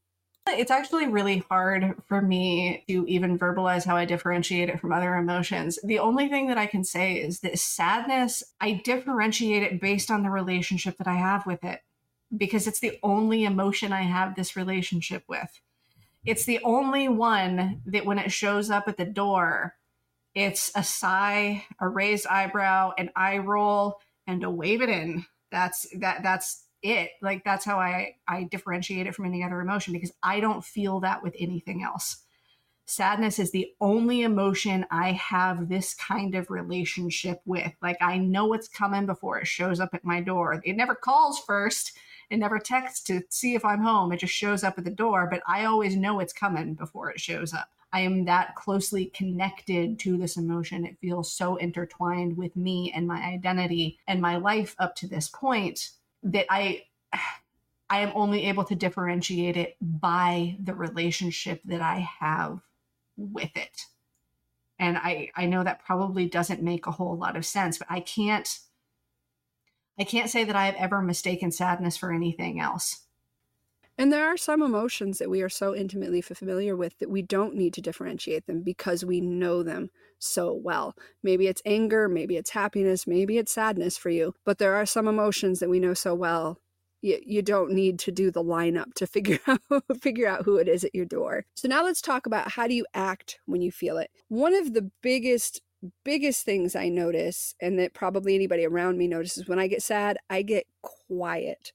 And I am not a quiet person. I'm almost always talking or humming or singing or talking to my dogs. I have a lot of pressure of speech. Also with my autism, part of my stimming is verbal stimming. So I'm always making noises. When I get sad, that all stops and I get really, really quiet. I also feel like I need to be quiet. Like I need to pull in on myself. So I make smaller movements. I actually walk around quieter than I usually would. I do my best to make myself small and pull in my energy. I end up apologizing a lot. I seek reassurance a lot, and I usually reduce a lot of my obligations. And then the other thing that I notice behaviorally is I get very lethargic and I lack a lot of motivation. And so I end up just kind of lying around and staring off or listening to sad music a lot more. I also get that lethargy that comes with sadness, because it's really hard to motivate myself when I'm feeling sad. I do it, but I definitely am a little bit more sluggish, moving around and getting things done. As I mentioned before, I'm way more withdrawn when I'm feeling sad. Even with Calvin, we live under the same roof. I can go an entire day and barely say a word to him when I'm feeling sad. It's just how I operate. When I'm sad, I don't talk to really anybody, even people that live under the same roof with me. I withdraw completely into myself. And again, like I said earlier, I'm just trying to get by. I'm just trying to get through it until it's gone, until the wave passes, until I can find an out, until sadness leaves. And I tend to alternate between crying and powering through and being nearly catatonic. Those three things come in waves, which it adds to the exhaustion to be alternating between sobbing now because I'm really sad to I have shit to do that still has to get done. So I'm going to autopilot and power my way through this and pull myself up by my bootstraps to now I am so exhausted that literally all I can fucking do is sit here and stare into space for a while. And then I start that whole process over again. Sadness is pretty exhausting, I think, for a lot of people. And when you are alternating between those, it just makes it that much more exhausting. So now comes the question, how do we want to act when sadness comes to visit? For me, I would like to be less dramatic and sappy. I think for so many of my emotions, I really end up looking drunk. And I think that's because alcohol for a lot of people reduces their inhibitions around emotional expression. And I don't have those inhibitions, if I'm around my intimate partners. And so I look drunk because I'm not inhibited in my expression of emotion. And so I look like a sad drunk. I'm sappy and insecure and I'm dramatic. And it's like, I know you can't love me because I'm just not good enough and you're going to leave me, but I really love you and I want to hug and I wish you would leave me. And I look like a sad drunk with that. It is what I act like sometimes, and I would like to have less of that. I'd like to be more nobly sad, just more nobly quiet with less of the interactional drama, I guess, sappiness that comes with it. That's what I would like. I feel like on this one, maybe what you're wanting is to be like me to a certain degree. Anyway, I don't get sappy with sadness. I get stoic. I get resigned. I get annoyed. I do not get sappy. I wish that with sadness, I did not feel so fucking obligated to accommodate it, because I do still feel that. I'm working on it. I am starting to set better boundaries. Like I said, I'll leave sadness sitting on my couch and I'll go out and I'll live my life, not worry about what it's doing or when it's going to leave. I wish that I had more gumption in me, that when sadness showed up at the door, I could draw a firmer line and be like, dude, you can't stay here. Like, I'm sick of this shit. You got to get your life together. Get your shit together. I wish that I had it in me to do that. I am not at that space right now. Like I said earlier, yes, it is important sometimes to sit with sadness, just like any other emotion. There are times when you genuinely do need to sit with it. You need to process it. You need to see where it's coming from. You need to pick it apart. You need to analyze it. There are times and places for that. But when you have done it so much for so long and it's the same stories over and over again, just rehashing themselves, and the same patterns rehashing themselves over and over and over again, it gets old. And at some point, if you want to be healthy and you want to be in a better headspace and you want to be happier, you do have to draw some boundaries sometimes. And I would like to get to a place with sadness where I can draw firmer boundaries and not just automatically let it in every time it shows up. This is not the time. This is not the place. And I'm not in the mood. I wish that I could do that. I would like to get to a point someday where I can do that. I have sat with it so fucking much. It's isolated me from so many other things and so many other people. And I am tired of this pattern. I also got tired of that cycle and that pattern, but I've always been more passive in my boundary setting, both in real life and, just talking in analogies here. And so what I ended up doing with sadness for me is I made the environment inhospitable. I kind of got rid of the couch, so sadness had to sleep on the floor, and I made sure there wasn't any of the snacks that sadness liked around. And essentially, realistically speaking, I made a shit ton of life changes so that sadness doesn't want to stay when it comes. And that's why when the next question comes here, is my ideal for this emotion a reasonable or healthy one? Would it actually be reasonable or healthy for me to be a quiet, stoic sad? No, it wouldn't. Because for me personally, and this is not everybody, but for me personally, the only way for me to get out of emotions is to go through them. I have to experience them. I have to delve into them. I have to let them crescendo. And if I don't do that, it's going to stick around forever. And so if I became stoic sad, I'd be putting the couch back in. I'd be buying its favorite Fritos. I'd be inviting all of these wonderful things that sadness loves about sticking around. So my ideal for sadness isn't going to work for me. I just have to accept it when it comes. You can come and visit me. That's great. We'll sit here and commiserate on the floor. And then you can get uncomfortable and hungry and get the fuck out, because I'm not really putting up with you anymore, But again, I'm a passive boundary setter. I mean, that is passive, but also effective. For the record, my sadness likes pizza rolls better than Fritos, but just goes to show you that even, sadness has different shades and different tastes. Fuck. Is my ideal realistic or reasonable or healthy? I'm going to say yes and no. It's a little bit of both, because like I said, it is at times important to actually feel these things. As unpleasant as it is, as worn out as it is, sometimes it has to be done. Sometimes you got to feel it, you got to move through it, you have to, like Autumn said, let it crescendo. However, because sadness is something that is so familiar to me and it does have some addictive qualities to it, there have been times when sadness showed up and I made the surroundings even more cushy, trying to encourage it to stay. And there have been times when the sadness was gone and I felt so numb for so long that I didn't feel anything really, that I missed feeling something. And I would call up sadness and I would invite him over. And that's what I want to avoid. I don't want to ever get back to that space where I invite sadness in because I'm lonely or because I'm so numb that I can't seem to feel anything else. And so I'll take what I can get. I never want to be in that space again, because that is when I was codependent with sadness. And so in that sense, I do think that my ideal is reasonable and it is healthy, because that is not the answer to dealing with feeling numb, to dealing with loneliness. It's not to invite in something that is destructive for you. And while there are times that sadness has been a good companion for me and somebody that I genuinely needed around and it has been mutually beneficial, that does not mean that I should feel obligated to sadness when it is something that is destructive and toxic to me. It does not mean that it's a good idea for me to invite it in because I feel lonely. And it's not a good idea for me to invite it in just because I'm desperate to feel something at all. So it's a little bit of both. Yes and no.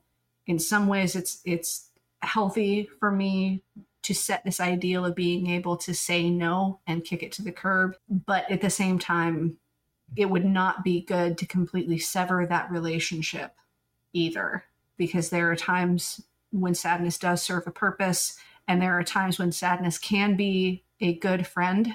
As unhealthy as sadness can sometimes be, there are times when sadness can still be a good friend. And I don't think it would be entirely beneficial for me to completely sever those ties. I just need to have stronger boundaries, both for my sake and for the sake of sadness too. And that is some definite advanced level emotional tangoing there, is once you are able to more identify your emotions and you're learning how to express them and you're processing through them, is starting to identify when is it appropriate to set those boundaries and when is it appropriate to sit within and allow it to crescendo. And that's something that's very specific to each person and is definitely some advanced level journey stuff. All right, so the next question on our checklist: how do I effectively or healthily express this emotion? For me, effective and healthy goes hand in hand, luckily anymore. Like I said, I dive into it. I cry, I seek out sad music, I allow myself to lay around and stare off, I allow myself to seek out hugs and reassurance and be kind of sappy. Essentially, I embrace sadness with a hug, but I don't hold on. And so we do a nice hug. There's the bro pat that means, hey, the hug's over. And then we kind of part ways. So that's how I effectively and healthily express it now. I do the sad things. I let myself be sad. Just as I did with happiness, I'm going to highlight how I used to effectively express that emotion. And it's all the things that I listed before. It was like having that codependent relationship with sadness. How do I deal with this emotion? How do I express this emotion? Let me dive into it deeper than I need to. Let me dredge everything up, rehash everything, make myself cry. Let me make myself miserable when I was otherwise at least like baseline okay-ish. Let me do unnecessary levels of damage to myself because I need this. That is how I used to express the emotion. It was effective. It was not healthy. Now, how I deal with and express this emotion in a much more healthy and equally effective way. First and foremost, I be reasonable and gentle with myself. I know what my limitations are. I know where I'm at in terms of setting my boundaries. I know where I'm at in terms of what I can handle and what I can't. When sadness rolls in, I know I will be operating at limited capacity. So I don't overload my schedule with things. I do what needs to be done, but I don't extend myself further than I have to, because I know I'm going to be exhausted.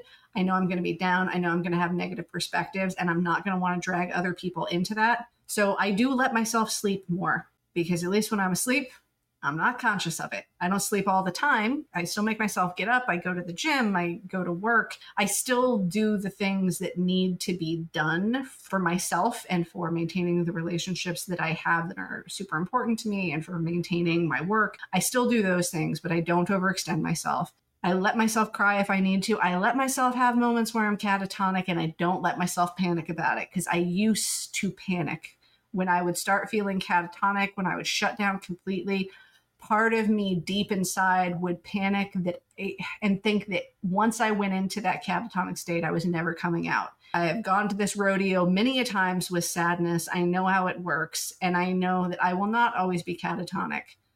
And it's fine for me to indulge in that, because it's a way for my brain to rest and repair and reset, and I let myself do that.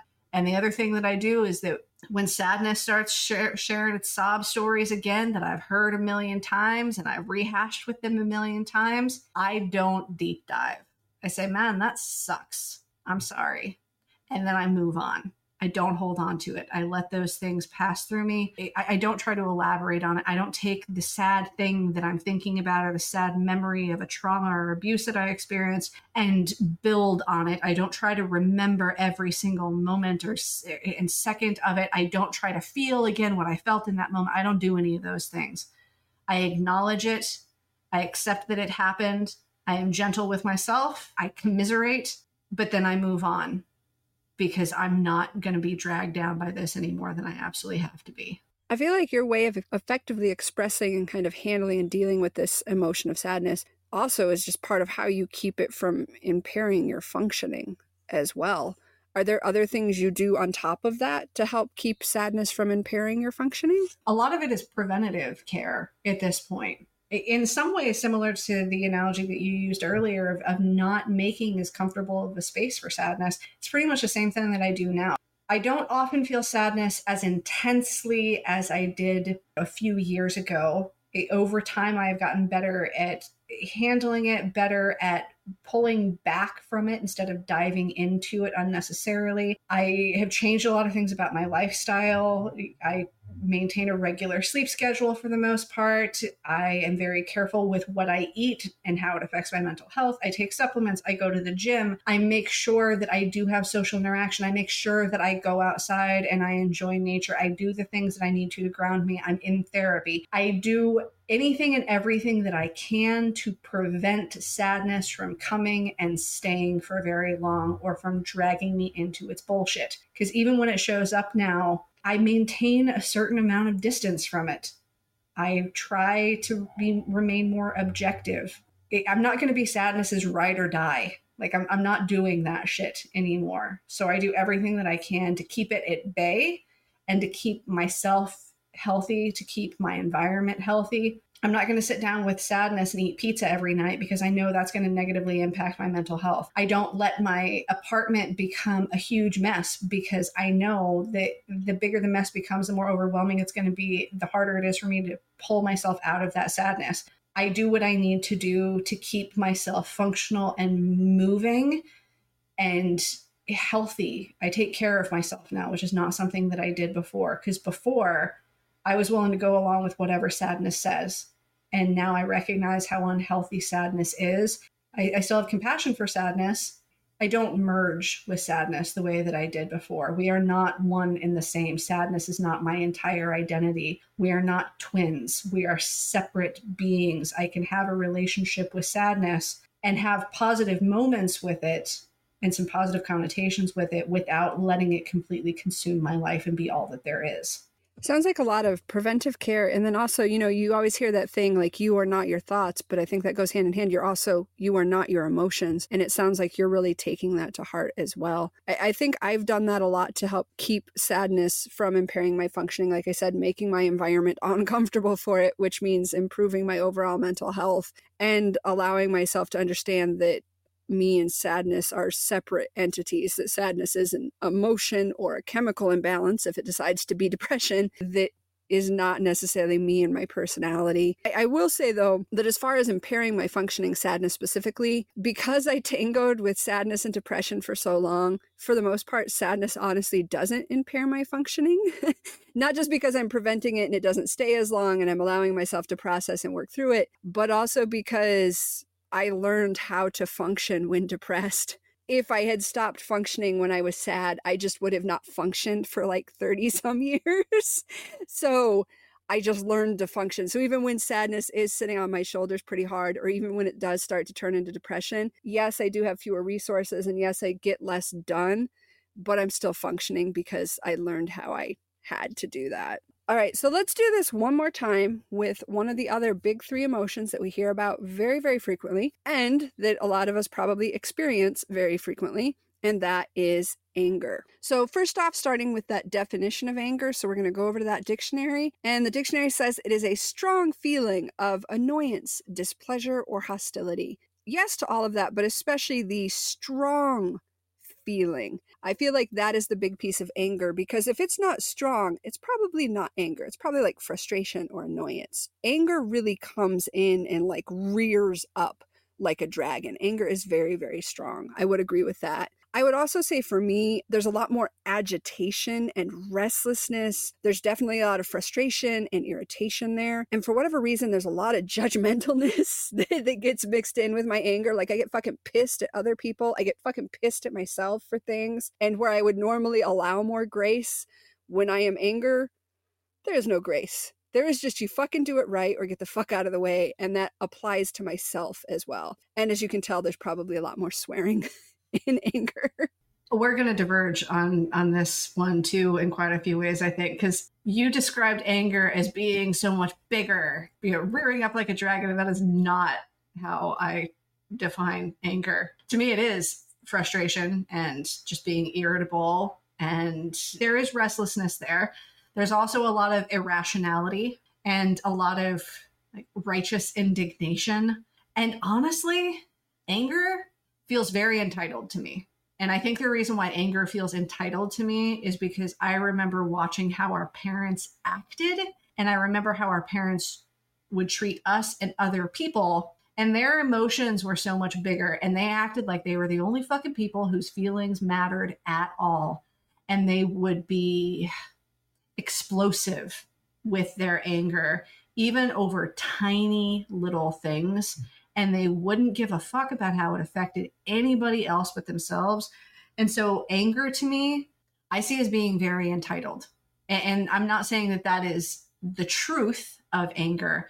I am saying that that is how I developed my definition of anger, is largely from watching other people express it, because anger is something that is difficult for me to wrap my head around. It's not something I feel very often. It's something that I am still struggling with, no matter how long I've been in therapy now, trying to grapple with the concept of anger. It does not seem to be a huge part of my emotional repertoire. Honestly, it's a little shit. Like, that's how I see it. It just irritates me more than anything else. I could definitely see how you see anger as entitled. And I feel like all of these emotions have their place. I mean, if you want to go down to genetically speaking, to help us continue to survive and thrive. And I think one of the pieces that anger does is it forces us to step up. It forces us to step up, and it forces us to go head to head with what we're angry with. And in doing that, that often means that we are putting our desires first, even if we're angry on the account of somebody else. Like somebody has insulted my sister or my boyfriend and I decide to get angry about that, my emotions and feelings regarding them are now taking the forefront. And I kind of think, I mean, this is just my personal opinion, that is the purpose of anger, is to allow us the fuel to put ourselves first, which is entitled, but sometimes necessary. I think it's more entitled when we don't learn to manage and control and effectively express our anger, because then we are constantly putting our issues and our self and our needs and our desires and our frustrations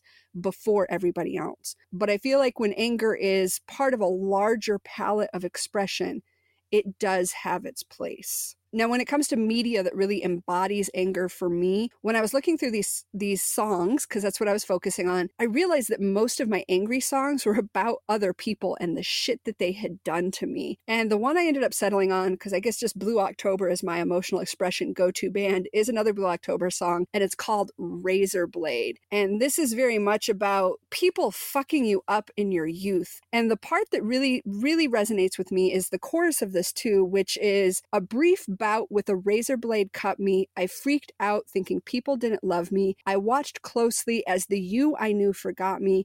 In letting go, I am so proud of what I've done. And so, yes, for me, a lot of my anger does come from the fact that people I expected to and should have believed in and trusted to love me and hold me and protect me did not. They failed me. They actively interfered and fucked up my life. And by so doing, they fucked up my life, not just my childhood in that moment, but my entire existence and pathway has deviated because of the harm that people caused me. And hand in hand with that, though, with my anger, is the idea that now when I get anger and I lose it, there is this little piece of me that is a little proud of this, that is a little bit able to say, yeah, look at this. Yeah, sure, I cut myself, I hurt myself, and I am a little bit proud of having done that. And part of that comes from the fact that I did have to repress my emotions for so long that when I'm finally able to express it, I am honestly a little proud of myself, as long as I'm not hurting other people, because that I am not proud of when that happens. I can understand that. Like I said before, I do not look at my perception of anger and consider it to be truth, because I know my perception of anger is warped by the experiences with our parents, and also by the fact that I never learned how to properly express it or properly feel it or process it. And so I have a really contentious relationship with anger. I am open to the fact that other people will feel very differently about it, and they'll express it differently, and they'll have different attitudes about it. I recognize that my way of seeing anger and feeling it is stunted in some ways. Part of that being stunted is because of the shame that I have around the concept of anger. Watching our parents was deeply embarrassing to me. The way that they would act in public, the way they would lash out at people, I felt vicarious humiliation because they didn't have the sense or decency to be embarrassed about the way that they were acting or to consider at all how it was affecting other people. And so that has largely shaped my view on anger, even with my own expression of it. And I do have a very contentious relationship with it. I will say that when I do feel anger, which of course I do, because everybody does, a lot of the anger that I feel comes down to the theme of don't put your shit on me. I think that does also go back to the experiences with our parents, because they made their problems everybody else's problems. And that is pretty much the only fucking thing that sends me over the deep end and makes me angry. And that ties into my song for anger, which is Alanis Morissette's Not the Doctor. And just a little piece here from that. I don't want to be the filler if the void is solely yours. I don't want to be your glass of single malt whiskey hidden in the bottom drawer. I don't want to be a bandage if the wound is not mine. Lend me some fresh air. I don't want to be adored for what I merely represent to you. I don't want to be your babysitter. You're a very big boy now. I don't want to be your mother. I didn't carry you in my womb for 9 months. Show me the back door. And that is how I feel a lot of times with anger. Whatever you're fucking dealing with, don't bring that on me. Don't make this my problem. This is not me. You need to deal with your shit. If you feel like you got to lash out and drag other people into it and make it everybody else's problem, that's fucked up. Like that's the spot where I get angry. Because I try very hard not to make my anger other people's problems. And to a certain degree, I probably go a little bit too far where, again, I withdraw completely and I shut myself down from other people. But that is because it's so deeply triggering to me when somebody is trying to put their issues on you and make it your problem and drag you into their drama and their mess and blame you for the things that they're choosing not to work on in themselves. That is the one area where anger really gets me. I don't want to be your fucking mother, and I don't want to fix your problems for you or deal with your bullshit because you are choosing not to deal with it in a healthy way. I definitely agree with that as well, because that is triggering for me. And so I have a very diverse relationship with anger. So when we're talking about our relationship with emotion, is logically, I can look at this, I can see its genetic survivability and how it could be helpful. I see its point in expressing it, but also at the same point, I feel the same way. Like, I hate it when people put their issues on me, and I don't like that my entire life got shoved aside and completely derailed because other people's issues were bigger than their ability to care for a child that they chose to have. And so I also feel ashamed of being angry, and I dislike the feeling of anger. And in all honesty, I find anger uncomfortable, and I find anger very dangerous for me. And I am not sure if this is just the way we were raised and the way I saw it expressed. I'm not sure if some of this is the autism, because a lot of time when I get anger, it ties in somehow to my autistic meltdown process, which can get violent, usually towards myself or objects. I don't get violent towards other people. So for me, my relationship with anger is it's a very careful one. I have to be careful to not get angry, because when I get angry, I lose control. And that's why I say it's a dragon, because if you wake this dragon, it does not turn out well. Now, I can do a lot to keep that dragon asleep, and if it starts to wake, I can soothe it back. But once the dragon is awake, I do not have the capability to control the dragon. And that's kind of my relationship to anger. This is one where it does feel like something that almost possesses me or overtakes me. It turns me into a different person. So this is one that I do more personify, but not as being separate from me, but as something that overtakes my being. I'm very trepidatious with anger. Very different for me. I don't see anger as being like this big dragon or demon or monstrous thing, or big wave that takes me over. If anything, my relationship with anger is like a parent dealing with a rebellious teenager that you don't understand.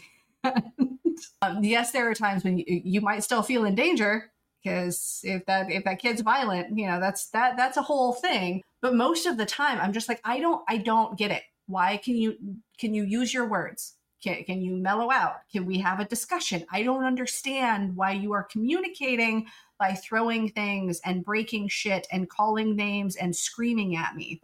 I don't know what you want. I don't know what we're trying to accomplish here. I don't know what you're getting at. And honestly, this is part of the reason why I lost interest in becoming a parent, because you have no way of knowing how your kid is going to be and if they're going to be defiant. And there's so many mental health problems in our family. And I was and still am an incredibly stubborn fucking person. And I'm just certain any kid that I have is probably going to be hell on wheels as a teenager. And honestly, I do not think I would be a good parent if that were to happen, because I don't have a whole lot of compassion for anger. I'm trying to develop compassion. I'm trying to develop more understanding. I'm trying not to just be a pull yourself up by your bootstraps, shut that shit down, deal with it yourself. I'm trying not to be an asshole when it comes to anger, but I am not there. And honestly, I would feel so bad for any kid that had me as a parent if they had any sort of behavioral issues or if they lashed out when they were in pain, because I would not know what to do with that as far as how to support them properly. And I know this because I don't support myself properly when it comes to anger. I certainly would not trust myself to be responsible for another person when it comes to responding to their anger in a healthy way and helping them work through it and process it. I don't get it, because even when I feel it, I don't make that shit other people's problems. I don't lash out. I internalize and I rigidly control and I restrict. So to me, anger is not this big monstrous thing. Anger is this relationship with somebody that I view as being immature and not having good coping skills, not being willing to learn them, rebellious as hell, lashing out. Like, I see it as that. This is annoying. This is frustrating. It's confusing. I don't fucking get it. I want you to go away. That's how I am with anger. That's the relationship that I have. And I'm working on it, but this one's really fucking hard for me to deal with. Even though we're very divergent in anger, it's apparently a big piece that led to the same decision for us, which is not having kids, because my lack of control did make me honestly afraid that I would abuse or potentially accidentally kill a child. And I know that sounds horrible, but again, That's why I'm not a parent. I recognized the possibility and I was like, fuck no, not doing that. All right, so now how do we know we're feeling anger? So if you've been paying attention, you may have noticed that as we talk about each of these emotions, we actually are getting into those emotions. So when we were talking about happiness, we were calmer and quieter and there was more gentle leaking. And when we were talking about sadness, there did get that heaviness in both of us. And if you're listening now, one of the things I'm noticing both with Ivy and I, we're getting louder, we're talking faster. I'm seeing myself gesture a lot more bigger. These are all things that happen when I'm angry. I also find that I have a lot less tolerance for anything. I become extremely irritable.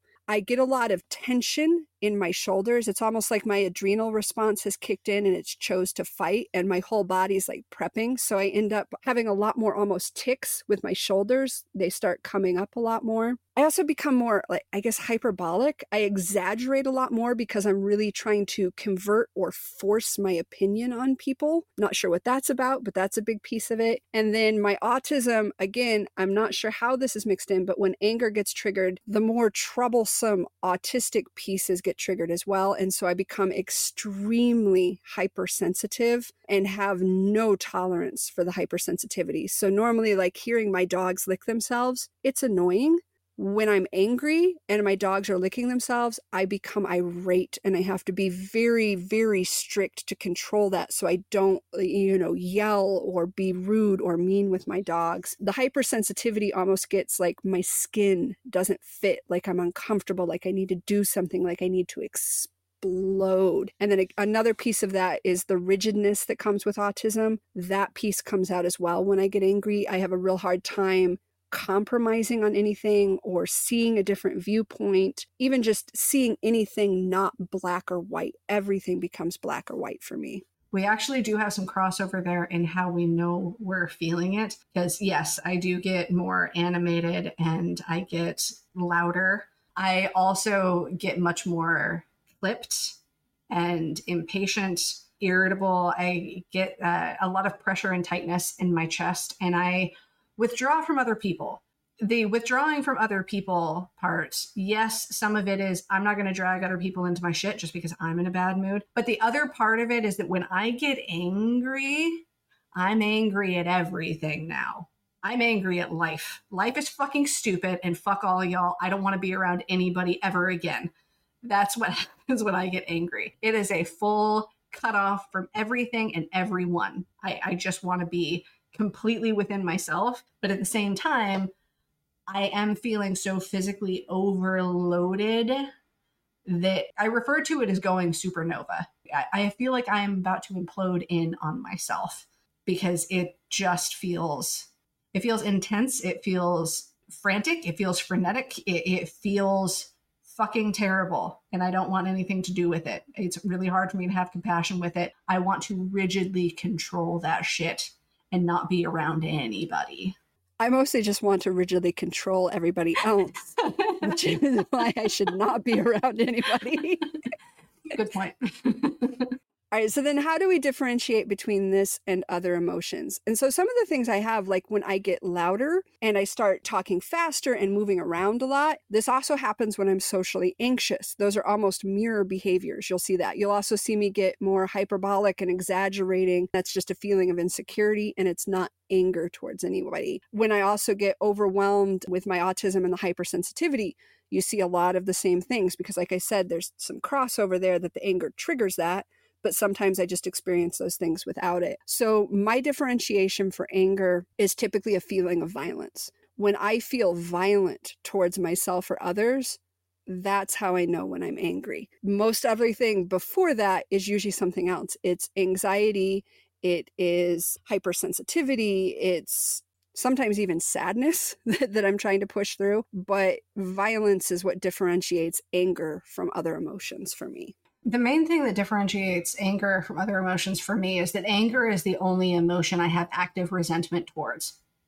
I resent it in other people. I resent it in myself even more because it is something that I consider to be shameful. It is something that I consider to be on the verge of losing control. So I really resent anger. And it is the only emotion that I actively resent. As soon as it starts to show up, all I feel is flooded with resentment and shame. And that is the only emotion that I have that reaction to. The only other thing that differentiates anger from any other emotion for me is that anger is the only thing that makes me likely to lash out, not at other people. I never do it in front of other people. Like, there's only been a couple of times in my life where I've lost my shit in front of another person, and I have so much shame and disgust around that. Anger for me is something that I do by myself when nobody else is around, and it is the only emotion that I have that causes me to lash out at my surroundings.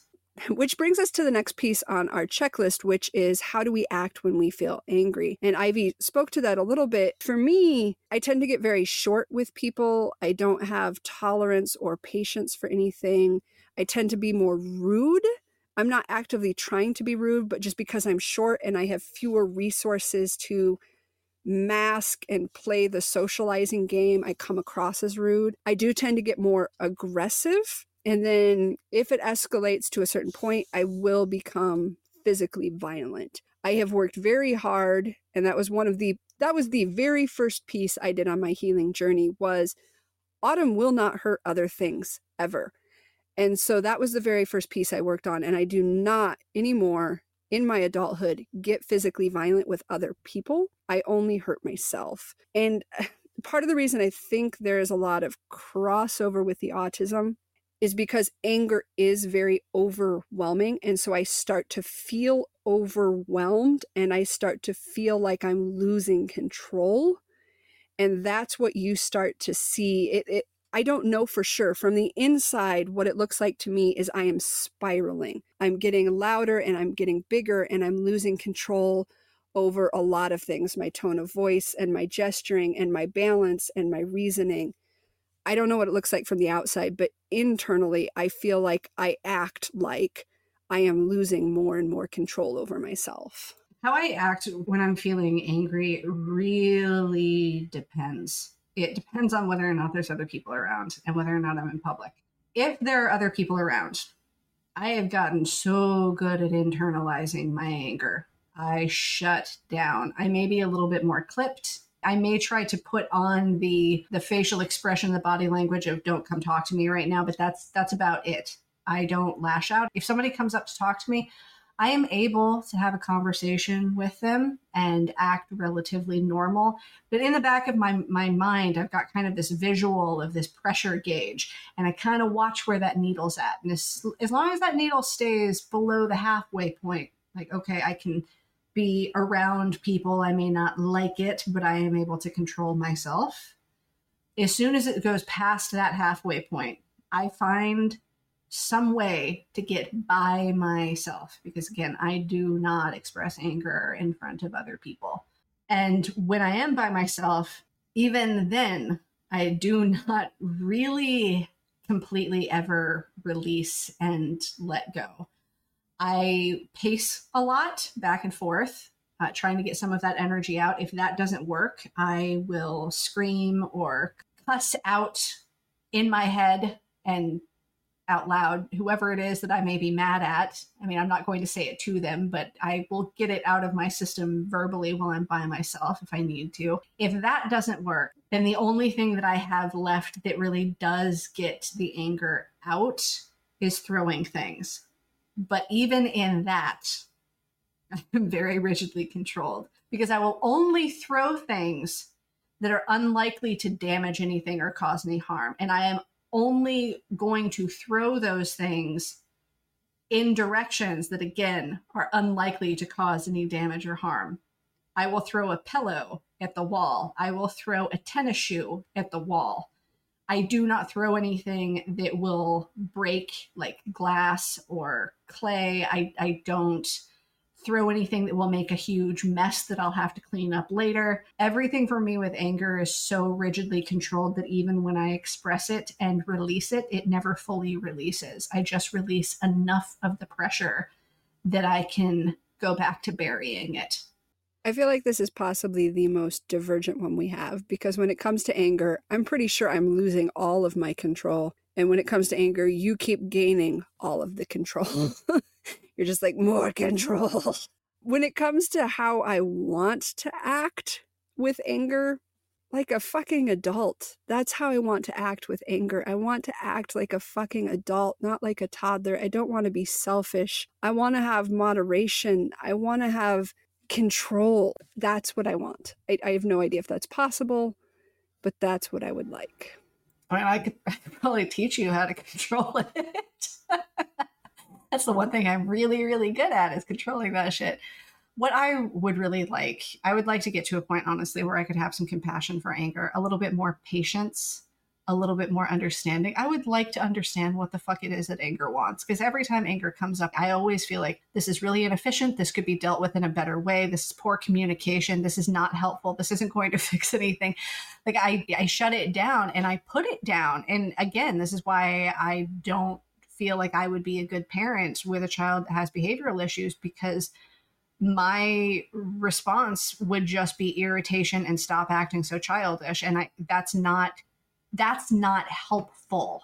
As much as I feel like anger is largely inefficient and unhelpful, I also feel like the response that I have towards anger is largely inefficient and unhelpful. Yes, I am able to release a certain amount of anger so that I can get to a space where it's manageable. And yes, for the most part, I can control my behavior so I don't take it out on other people or lash out in front of people. But ultimately, I don't help it. And that's what I would like to work on. I would like to get to a space where I could have more understanding for anger and see what it's getting at and what it needs and what it's seeking from me. I wish that I could diffuse it with humor. I wish that I could offer it reassurance. I wish that I could love it until it doesn't feel the need to act out. Because often when we act out, there is some need that's not being fulfilled. There's this frustration or pain that comes with anger. There's always things that are underlying anger that are so much bigger and so much deeper and so much more painful than the expression that you see. And I would like to get to a space where I not only understand that logically, but I can act on that with compassion and humor and love and reassurance and validation. I would like to be able to parent myself better in that way, because like I said, all of my internal parts, they do represent different emotions. And the parts of myself that I have struggled with the most are the parts that represent anger and that feel it often and express it often. I would like to be able to parent those parts of myself better. I still don't have any interest in having kids of my own, but I would like to get to a space where I can offer those parts of myself that feel anger some love and reassurance and validation and help them cope with it and process it and heal from it, whatever it is that they actually need. I would like to be able to do that. I would like to be able to offer that. I would like to be able to communicate better with those parts of me that feel anger, so that it's not a contentious relationship. So it's not just continuing to do harm. So it's not just ignoring the problem and burying it deeper. That sounds like an amazingly excellent and well thought out goal for anger. I can tell you've been working a lot on this in therapy for sure. Now, the next piece on this checklist are our ideals for anger reasonable or healthy ones. Would being a fucking adult and showing some control with anger be healthy? Yes, I'm sure it would be healthy.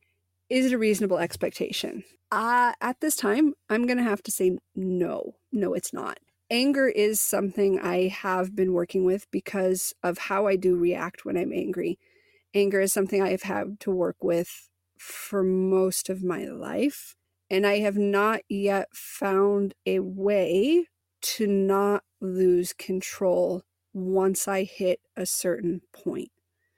So my anger management is always on preventing myself from getting to that point. And if I get to that point, channeling that violence into something that only hurts me.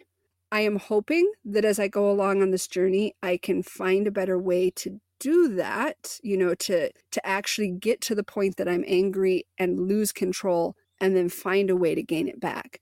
But 30 years, I would say I've been working on this and I have not yet found it. So I don't know if it's honestly a reasonable expectation for the way I am wired to be able to get extremely angry and still be in control of myself. In some ways, kind of like you on this one, I don't know that my ideal is reasonable or possible for me. I would like to believe it is, because I do think that my ideal is actually pretty healthy. I think that would be a good, healthy way to deal with anger, is be able to offer it in compassion and diffuse it with humor and give it love and validation and communicate. I do think that that is very healthy. And I would like to believe that that is reasonable and achievable for me. I don't know. I'm going to keep working at it. I'm going to keep chipping away at it. Even if I have to chip away at it my entire life, hopefully I will get to that point. I'm not going to give up. But I've been this way for as long as I can remember. A lot of my trauma is wrapped up in other people's expression of anger, not just our parents, the way a lot of people express anger, honestly. It triggers me, it pisses me off. I really struggle having patience with it because of those early traumas. That's really, really wired into me now, to have this resentment towards anger and this disgust with it and shame that's around it. I know that's not healthy. And I know that there are plenty of ways to express anger in a healthy way. Anger is not a bad, horrible, evil emotion. All emotions that we feel exist for a reason. That spectrum is there for a reason. And I do believe that they serve a valuable purpose. All of them serve a valuable purpose, including anger. My relationship with anger is shit. I'm going to keep working at it, because what I'm working towards is very healthy. I don't know how long it will take me to get there, or if I will ever get there in my lifetime, but I know I'm not going to give up on it, because I don't have it in me to give up on it. That is one area where that stubbornness that I mentioned earlier is probably going to come in handy, because I will be damned if I stop working on this particular thing.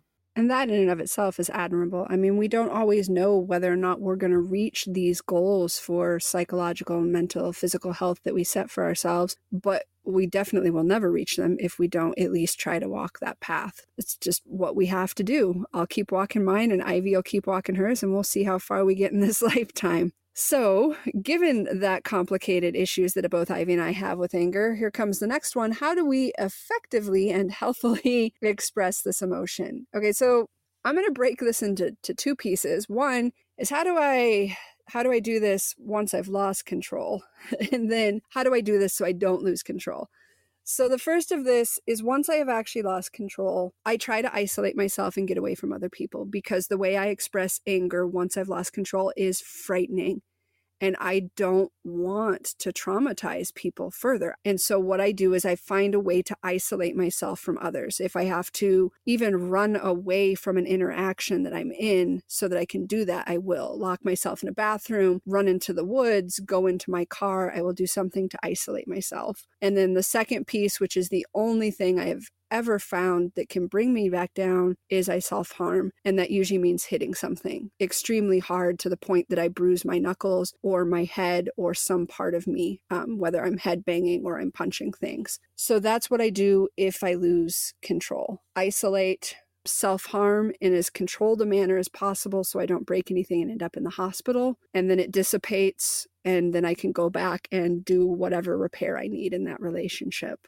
To prevent this from escalating to that point, what I usually have to do is give in to my fear. And I say that because almost always my response of anger is a guard for intense, overwhelming fear. Fear that I will be abandoned, fear that I will lose control, fear that I am not safe, fear that life is never going to be fair, fear that I will never be okay. Whatever that fear is that drives that underlying anger, I'm running from it, because it is such a horrifying, existential, all-encompassing, ocean depth void for me.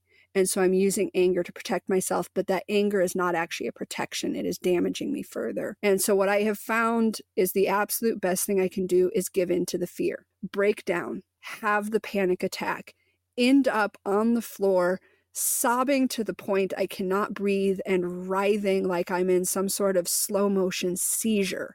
But when I do that, the anger can go away because I'm no longer using it as a brittle shell to protect me against the fear. So it's not escalating anymore. I discard the shell of anger and I allow myself to be completely and utterly vulnerable and terrified. And that is overwhelmingly frightening to me. It really is. But when I can do that, I don't lose control and become violent, and I don't hate myself later for it. And I find that when I can do that, when I can allow myself to just fall into the fear that I don't even know if I can escape it once I let myself in, when I do that, I'm usually able to process and connect with some deep wound within myself that I can begin working with, so that that same wound doesn't trigger me towards that fear again. So that's how I am effectively expressing my anger now. I will admit that you are much further along than I am on this one, because how do I effectively express anger? I don't. I have to admit that I am where I'm at right now. I am stunted on this. As effective as it gets for me is making sure that I don't take it out on other people and that I don't tear up a bunch of shit and destroy property or injure myself by letting it out. That's it. That's as effective as it gets for me. It's not ideal. I don't feel like I have ever actually effectively expressed anger. I always only release just enough that it will calm down enough that I can bury it deep down again. That's it. It comes back to the surface from time to time, rarely, because I have that rigid, strict control over it, which is not ultimately healthy. It has stunted me in my growth in other ways and stunted me in my healing. That's part of the reason why I'm trying so hard to address it in therapy, is because I know this inability to deal with my anger and shift my perspective on it is still holding me back in a lot of ways. I am no longer content with the status quo of being like, well, at least I'm not taking it out on other people. At least I'm not breaking things. Because I used to just be proud of myself for that. And to a certain degree, I still am. Because when you feel anger and it does overtake you and it wells up inside you, it is very hard to not just let it out.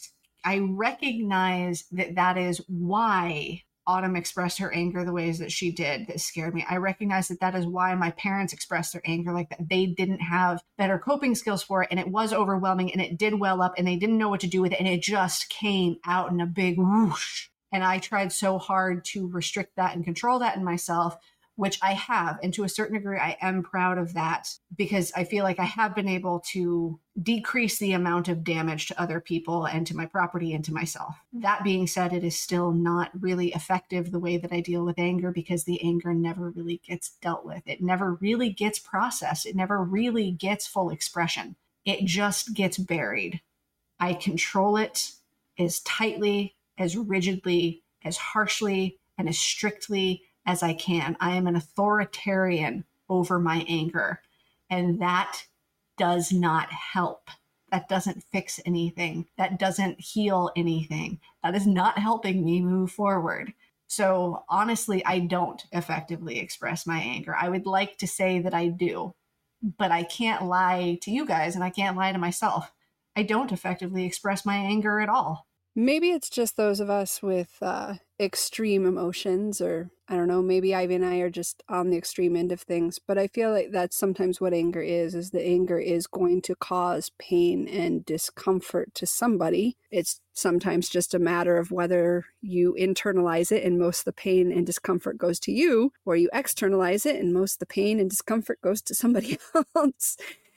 Anger, I don't believe, is a very fun emotion to dealing with. I think it is definitely one of the more uncomfortable ones. And I do think part of that does go to the fact that we aren't given the skills and training necessary to handle this, especially for those of us that have extreme emotions. And so you have extreme emotions, you lack skills and training, and then you're in a society where it's not acceptable to be angry.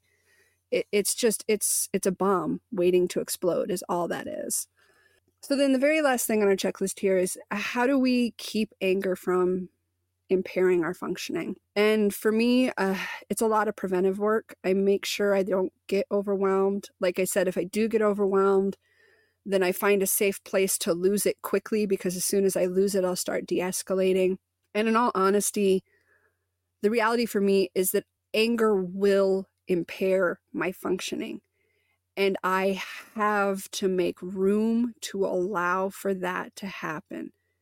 Because if I don't, it's going to be worse. Because I've tried repressing it and I've tried internalizing it. And this is part of why I said I don't know if I can be adult about it, because when I've tried in the past to internalize and to compress it and to bury it, I just turn into a nuclear bomb and cause so much more damage than if I just let myself go off with a little firework explosion.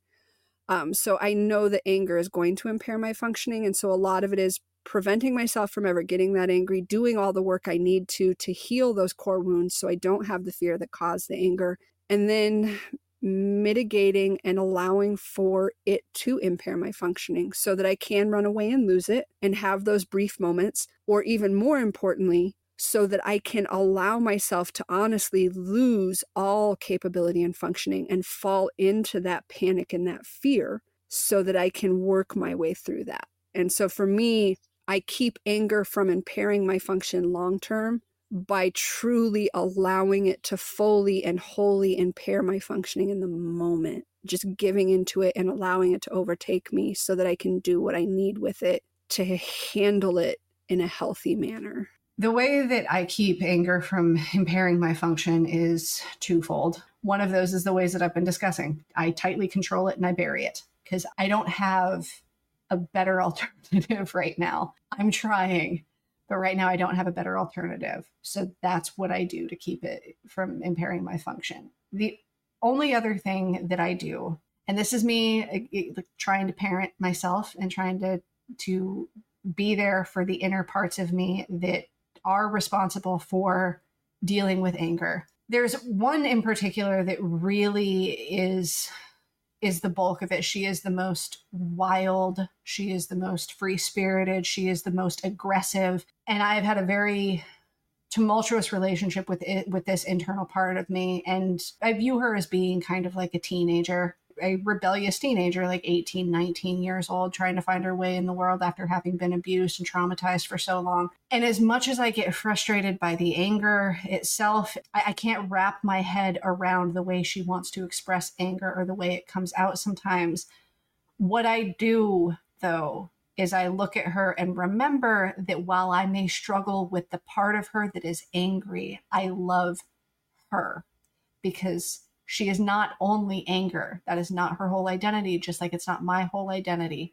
There is so much more to her. She is so much more multifaceted, and she is one of my favorite parts of me, if not my favorite part of me, because she is so strong and she is so resilient and creative and resourceful, and she's a fighter, and she is a big part of what has protected me all of these years. So when I start to feel the anger well up, I may not like the anger, I may hate the anger, I may feel the need to rigidly control the anger, but I remember that this anger is part of someone that I love, and that someone is part of me.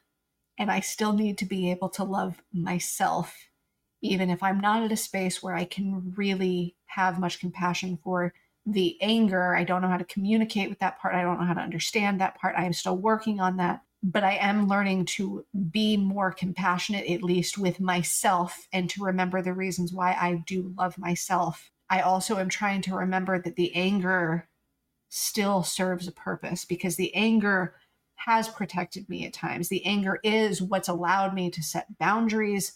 The anger is what compelled me to cut my father out of my life, which is the best decision that I ever made.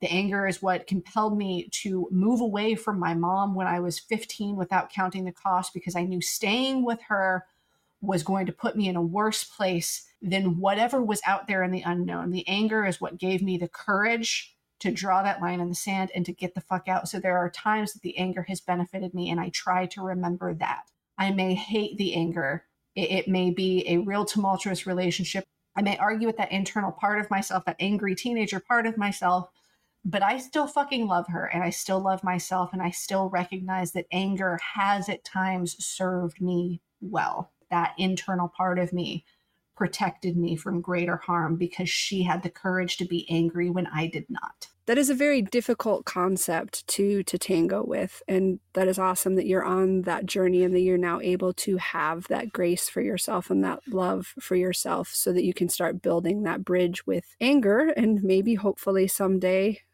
be able to come to terms with it and meet that ideal that you laid out for it. But as you said, anger does serve a purpose, as do all of the emotions we feel. And whether they serve a purpose or not, we all have these emotions, and they are something that we have got to learn to live with, and that hopefully we can learn to live with in a loving and healthy manner that helps us grow, that ultimately does not impair our function, and that keeps us and those around us healthy. So we hope that by listening today that you have learned maybe some ways that you can start identifying your emotions and learning to express them and start on or continue on that journey towards healthy emotional expression. If you are interested, we will just put this basic little checklist up on our resources page for this episode. Ivy, if you want to go ahead and throw them our connecty bits so they can find said resources page. Indeed.